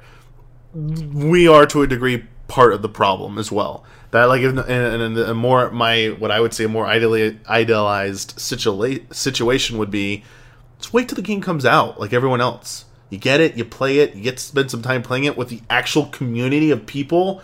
Like, you're actually there experiencing it with the actual real people, not controlled environments, not isolated from discussion. Like, you have, like, spend some time with it. A few weeks, like 1 to 2 weeks, depending on the game, a single player or a big MMO multiplayer game, multiple weeks, and then put out your thoughts. I know that's not gonna get the views. It's not gonna, the publishers, like, that's so late, that isn't helping us, but, like, that's why they're growing more services like Patreon and stuff. Like, you can do it another way. There are people who support you and stuff. Like, that would be great if we could go that way. But I also understand that's, like, a really hard thing to reform and change overnight. So, yeah. and I don't know if that's ever going to be obtainable. So, but review culture does have a little bit of a problem with the obsession of being first. Yes. It's a race. Yes. It's a race, and it's not. It's a bad race. It's like paparazzi kind of thing, where it's like the paparazzi's not going to go away until people stop buying tabloids. So it's like the same problem. The other part of review culture that you all know is what the problem I'm talking about is, like, review scores and stuff. Everyone just rushes to the review score and just doesn't read the text or watch the video. Like, that's something you all as a community, everyone else, you guys got to figure that out on your own. Like, reviewers and critics have been trying forever to figure out ways to make everyone care about the bulk of the review and not just the score. People taking away scores, people made it to letters, everything, and just ends up not working. Like, people always find a way to assign a point value to something. That's why Metacritic will do it if you don't do it, and it's like that's a whole other can of worms that we'll save for another day. But yeah, well, this situation is still developing. I mean, for us, like, Easy Allies, just keep following us on social media and stuff. I'm sure one of us will say that we finally got a copy, so we can let you know what tier we're in and stuff. But not just for us, but for, like, every outlet, like, voice your concerns and stuff as well to Nintendo and other companies about this topic. Be like, as a consumer, it's very concerning and alarming. Like, if I wasn't a reviewer, I would be calling out this crap. I'd be like, as well, still, I'd be like, yo, that kind of stinks that you're giving certain companies or outlets games first because of the situation. Like, that seems a little shady or weird to me. But I mean, that's what it is so far. But yeah, good stuff. Those are 2 topics for the week. Mm-hmm. Means it's time for our final segment to wrap this up. Patron's Pulse, which is our Q&A section. Oh, I see what you did there. You called it Pulse. Yeah, Patron's Pulse. Suggest us by stop. I am right from my computer. Actually, it's time. I'm going to give the shout out to the person because I favorited their tweet. What is this? Oh, that's something new. Give me 1 second. But what it is, while I'm looking this up, every week that we record, I make a post at the beginning of the week, and for $5 and up patrons, you can submit a question to us. I sometimes will let you know what we'll be discussing on the episode, but as long as it's a question related to Nintendo, we will consider it. And the last few episodes, it's been about 2 questions. Been picking 2 questions and sticking with that, and so we're going to go 2 questions this week and probably every week forward that we do this.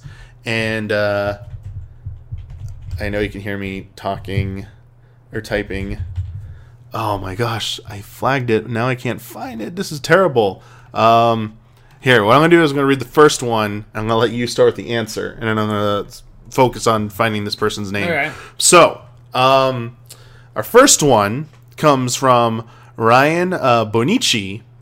When Sonic Lost World came out on Wii U, many hoped it would be the long-awaited second coming of Sonic, noting the game's visual similarities to Mario Galaxy as far as level design. During the Easy reaction stream to Mario Odyssey, Damiani was freaking out partly because aspects of the trailer, The Real People, reminded him of Sonic Adventure. Does the panel dream of a day where Nintendo and Sega stop playing Olympic games with each other and just cut loose? without heroes going up against the combined might of Bowser and Dr. Eggman. Going up against the combined might of Dr. Robotnik. Yeah, I was like, why is it Dr. Eggman? It's Robotnik. What would make such a dream game be a day one purchase? Well, the funny thing about this is that when it was first announced, Mario and Sonic at the Olympic Games, I was like, what? Wait, what? Why Olympic? What? It was just very confusing that their first crossover was a freaking Olympics game.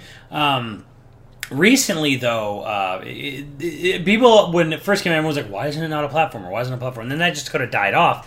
And then not too long ago, Miyamoto came out and said that they had played around with the idea years ago of doing a Mario and Sonic platformer game. So the crazy thing for me was that Nintendo themselves had actually considered it. It wasn't just something where they're just like, they just didn't look, I don't know, we'll never be able to work this out, forget it, we'll just make these Olympic Games, it'll, we waggle fest. I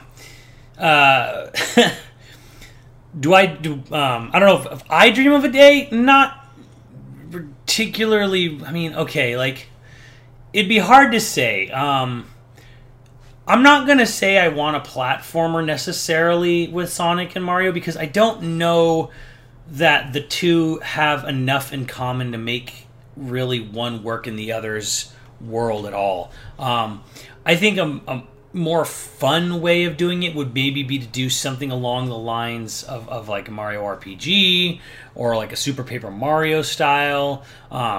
Basically something that homogenizes to one type of platforming, rather, not like Mario, not like Sonic, but like its own kind of thing where you could have Mario and Sonic in it and they could be interchangeable, because Sonic's platforming style and Mario's platforming style doesn't really work no matter how you slice it. Not in 3D, not in 2D. Granted, I would say that it's probably easier to put, say, a Sonic model inside, say, Mario Odyssey. Like, it would be easier to have Sonic running around Mario Odyssey than it would be to have Mario running around Sonic Forces, because Sonic Forces is literally just all about blazing super fast, screens blurring, can't tell what's going on in QuickTime events. As far as the combined might of Bowser and Dr. Robotnik, who cares, whatever. Yeah, what would make Dream Gauge's day one purchase? I'll tell you this. The answer to the last part of that question is if Retro made it. Oh. Boom, done. Retro made it, because okay. If you think about the fact that Donkey Kong Country, especially Tropical Freeze, with how they handled speedrunning in that game and the momentum-based movement of roll jumping with Donkey Kong would kind of be like a really good compromise between Mario and Sonic to have a game like that. Like, if you had a 2D side-scrolling game where Mario had a rolling mechanic, maybe similar to Donkey Kong, not a spin dash, but like he rolls forward, like he does in Mario Odyssey, where he can roll forward and jump high, where he has that, where Sonic has more of the speed, or maybe Sonic can handle things that Sonic can't and vice versa. Stuff like that. Like, if Retro made it and Retro applied their knowledge of side-scrollers to a Mario Sonic, or a game with Mario and Sonic in it, I think that would make a dream game a day one purchase. That's what would do it. For me, I'll keep it short and simple. For me, I know Sonic is known for going fast, and I know people are obsessed with him having a sense of speed in the games he is featured in. I would not be opposed to having a Nintendo make a 3D collaboration game with Mario and Sonic, where it is more of a pure platformer, where it's not so much about Sonic's speed that is important to progressing through the levels. It's just playing as him in a Mario style game. Give him some unique abilities that obviously separate him. I think you can use the speed for some boss encounters, because I think some of the Sonic bosses can be done well with just going down the corridor and stuff and dodging and stuff like that. I think they could do that. I think also air dashing, like Sonic's air dash attack. I think that would be really, really good in a Mario game. I think they could utilize that along with the platforming elements, and maybe he gets to be more kind of combat based or something. He's cool. He's in Mario just jumps and he does these punches and kicks. He's kind of slow. Sonic could be the faster combat guy and stuff. Maybe his jumps are a little higher, like old Luigi used to be and stuff. Or maybe even if they're in different parts of the world. That could it's the same world, but Sonic's areas are more focused on Sonic's abilities and Mario's areas are more focused on Mario's abilities.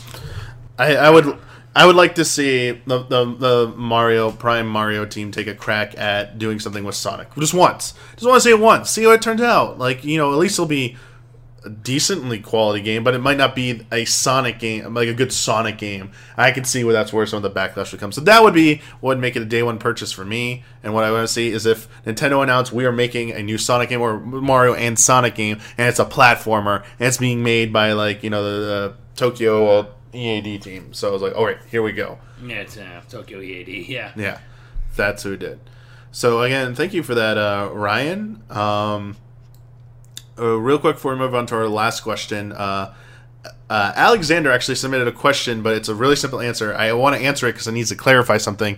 Alexander asked me, personally, I assume you've played the unofficial version of Star Fox 2. Did it impact your impression of the actual game? I never played any version of Star Fox 2 except the one that came with the SNES Classic. I've seen a clip of the ROM that was leaked or whatever put together. Like, I saw screenshots. So I was aware of what it looked like. I never played it, so I had no idea how it handled. I assumed it was... Actually, I had some misconceptions about it because I actually stopped following it for the longest time. And just because, like, we're never seeing it, I'm going to stop being so interested in it. So, not really. The only thing it did was made me surprised at how it wasn't really Star Fox 64. Like, I thought it was going to be, like, this, like, Super NES Star Fox 64. It really wasn't that. Anyway, just wanted to clarify that. Didn't influence my impressions or my review whatsoever. Our last question comes from Chris Becker. Do you think we'll see a Samus Return style remake for Zelda 2 on the 3DS? And if it... So I want to elaborate on this. So not do we think we're going to see the Simmons. If it were to happen, if you know what developer you'd want handling it, and what would you want it to be? Would you want it to be like Samus Returns only, or do you want, like, what would you want to see changed? I guess specifically, since you totally have played Zelda 2. I'm gonna say yes and no. Okay. As far as will we see it? Okay. I think there's a good chance that we will see a Zelda 2 style remake. It will not be on 3DS. Oh. Okay. That's just where my yes and no is. Where it's like, I actually think there's a decent chance it'll happen. I don't think it'll be on 3DS. What do you think it'll be on then? I guess it would just be on the Switch. Just because I think by the time they'd get around to finishing a Zelda 2 remake, the 3DS would be phased out by then. Like, there's already like 4 Zelda games on the 3DS. Like, at this point, I think it won't be like it may not even be a retail. It might be like a download title. So here's the thing: is as far as who would I want to make it, he doesn't have a team necessarily. Okay, I can think of 3 people who I would want to make it. 1 would be Yacht Club Games. Okay. 2 would be Way Forward. 3 would be Iga. Oh. But Iga doesn't have necessarily a team.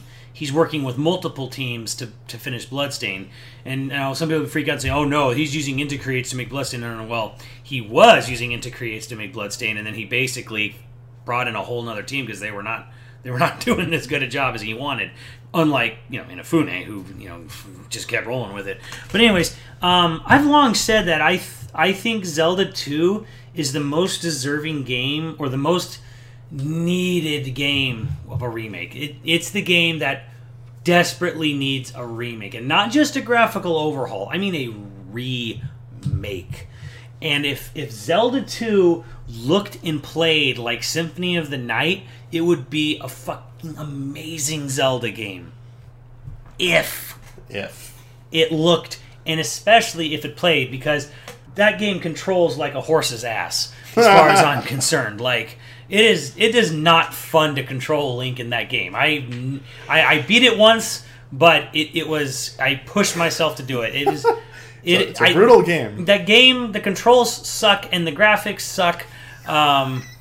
Especially on that last level where it has the loop in the final palace, and then you don't actually know that you're lost, because even when you're not going through the loop, everything looks the same. It's the same bricks over and over. So, like, it's a maze. It is a maze, but it's like you almost don't know if it is or not, because every single background tile is the same brick. So, yeah, Zelda 2 would absolutely like kill with the remake. But the funny thing about all this is that Zelda 2 was being remade at one point on the N64, and it was Koizumi himself doing it as a side project, like just on the side. And then it just got scrapped because they got busy with all the other N64 games. So it actually was happening at one point. Yeah, I will concede that if it does something like this happens, it needs a lot of work. Like they need to change a lot about it to appeal to a core audience, even a core audience today, not mainstream core audience today. I mean, there's so much you could build off of Zelda 2. So Zelda 2 should definitely get. So my opinion is it should definitely get it because there are some extremely good concepts and ideas in there that did get converted and translated into future games in some capacity, but nothing is quite like Zelda 2. And I think the first thing they got to start with is a side-scrolling action-adventure RPG.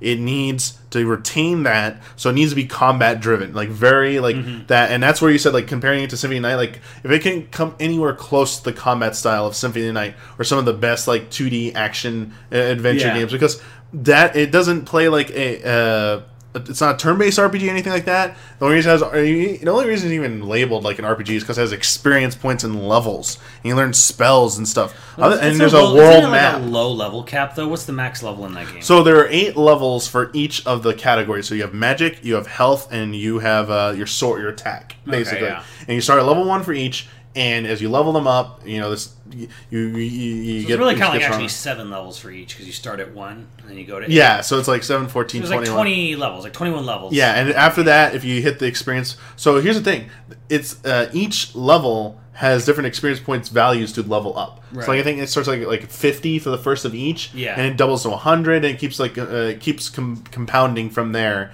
Some compound more than the others, like health is usually the cheapest to get. The magic and attack are the more expensive ones. Anyway, I think they could definitely take because I don't think, except for the 3D Zelda games, 2D Zelda games, the overhead battle system, like to swing your swords, it isn't like it is a. I like that combat for what it is, but it's definitely not Zelda 2 combat. It's definitely not like Symphony of the Night style, and like 2D side-scrolling action has such great appeal to me. I would love to see them refine that and deliver that once again, because it has not been seen in a Zelda game since that to that degree. Yeah. But the experience point system, and having the different categories, like the magic, the attack, the health and stuff. But you got to choose. That was the great thing. You got to pick. It was a skill tree. It was the early, the proto form of a skill tree, essentially. Yeah, like I said, there's so much to build off Zelda 2. The world map, if you could actually make a story out of it, other than have it develop. It had developed characters have good dialogue. Not rather than sounding like they were accident babies, or something like that. I am error. Just weirdly, there's so much you could do with it, with all the different towns, with all the different technical areas you go to. Even though it looks like butt on the old, I still think the game looks worse than Zelda 1. Even with as jank as the game looks, with generic. Mountains area, graveyard area.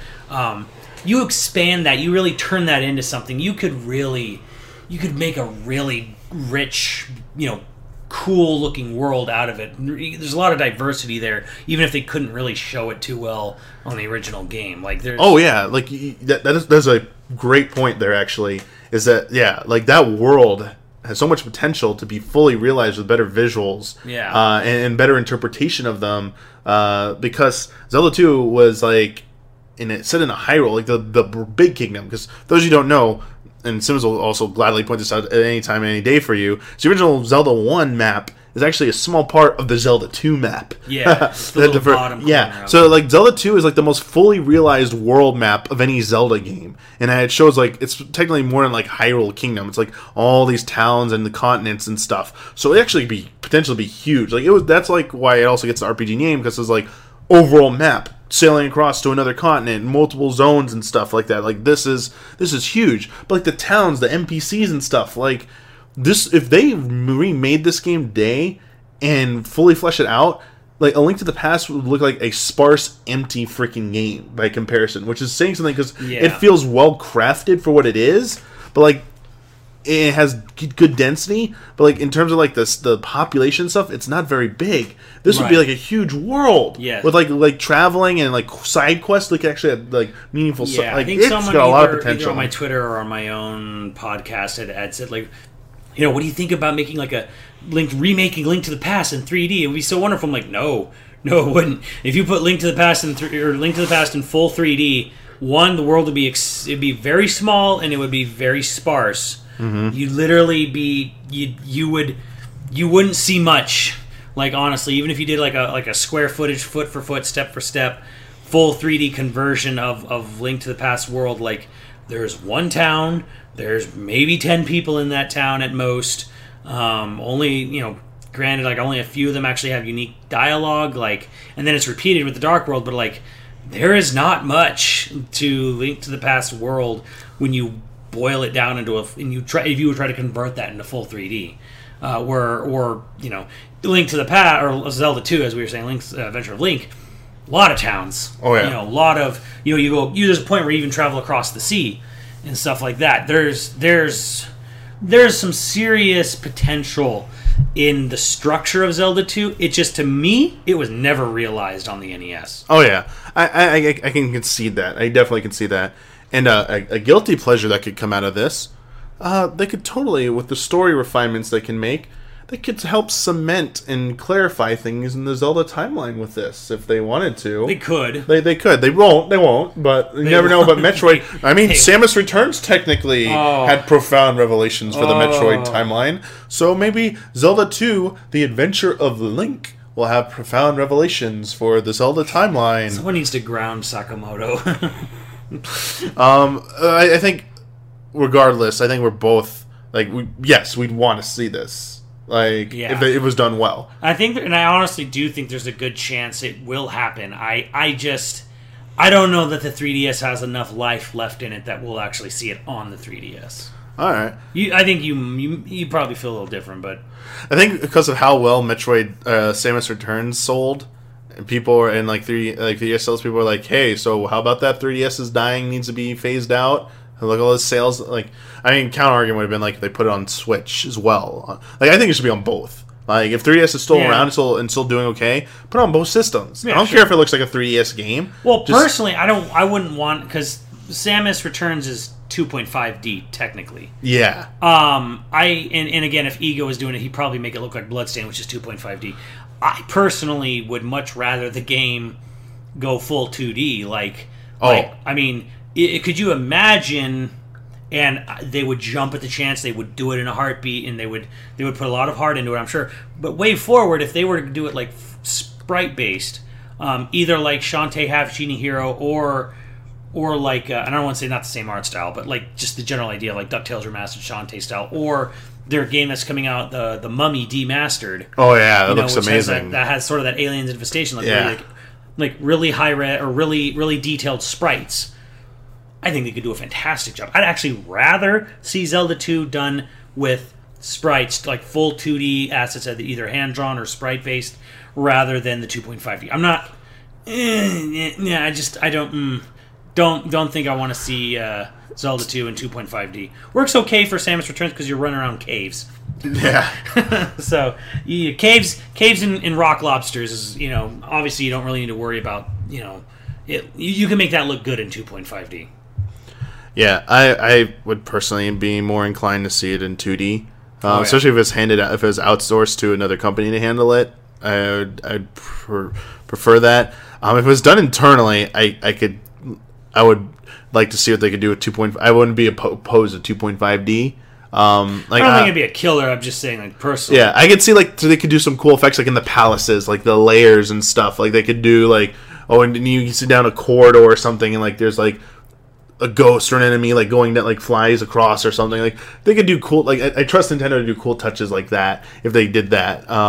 If they went that route, but I think preserving the sprite or going with like really good sprite work would probably be what would satisfy me the most. Yes, but thank you, Chris, for that one. Really good stuff, and I agree with Simmons. I think it's a matter of not if, but when. But also agree, like, the platform, like, is still up in the air. Like, I don't think it's guaranteed to just be on 3DS. that's going to do it for this episode of Friend Code. Again, for Patrons Pulse, if you're a $5 and up patron, look for my post every other week when we do the recording. Get your question in. We pick two of them to answer. If we don't pick your question, it's either us we probably covered it already, or in this episode or a previous episode, or it's something that we know we're going to immediately talk about in an upcoming episode. We'd rather save that topic for that. But again, thank you for those questions. I want to thank you again, Matt, for joining me. No problem. You can tell us again tell them, our audience again, where they can check out your stuff. Well, I mean, the YouTube channel's just youtube.com/YoVideoGames. There's the Yo Video Games podcast, so you can, Libsyn, iTunes, SoundCloud, Stitcher has it for free. We do have a Patreon for the Yo Video Games podcast, it's really just for us maintaining the podcast right now. But we try to keep it as much stuff without having sort of paywall anything. But so yeah, if you just want to check out any of the stuff, I'm Yo Video Games in general. You can Google Yo Video Games. That'll kind of get you everything. Part of the I guess you could say Maximilian's network, because that's really where like the whole crew is from. So if you ever into the fighting game scene, check out Max's channel with the Miles923 on YouTube. We've done like stuff we did the Assist Me series and all the stuff for Marvel vs. Capcom 3 stuff, and we have Marvel Infinite stuff obviously now, and we do a lot of Mortal Kombat and Injustice coverage. So I kind of came from the fighting game side, but I'm kind of more of the platformer RPG guy of our crew at Yo Video Games. So. But if you have an interest in fighting games, please go check us out, like all of the stuff we've done, because there's a lot of coverage for fighting game stuff if you're interested in that. So yes, be sure to go check that out if you liked what you heard, or if you're just interested. And we have a way we sign off on Friend Code. Not everyone, not even all the allies are privy yet to how we do it, because we started it last episode because a person pointed out that we need to come out with a better sign-off. But really quick before that, Kevin Jung was the person who suggested Patron's Pulse for the name of our reader, or $5 and up question and answer submissions. So thank you, Kevin, for that suggestion. Really nice. Our trademark sign-off is together on 3. Everyone says, "May the way of the hero lead to the Triforce." You instigated this, didn't you? Yes. No one. I checked the comments from the last episode. I asked people, if you don't like this one, we'll try and come up with a new one. I'm going to keep using this till you patrons tell me otherwise. This is what we're sticking with. It was also the Zelda Talk end, so we decided to keep it, but people liked it. So yeah, we go 1, 2, and then on 3, I won't say 3. We start saying it on the beat of 3. Yeah. So thank you again, everyone, for watching, and 1, 2, may the way of the hero lead to the Triforce. Shing.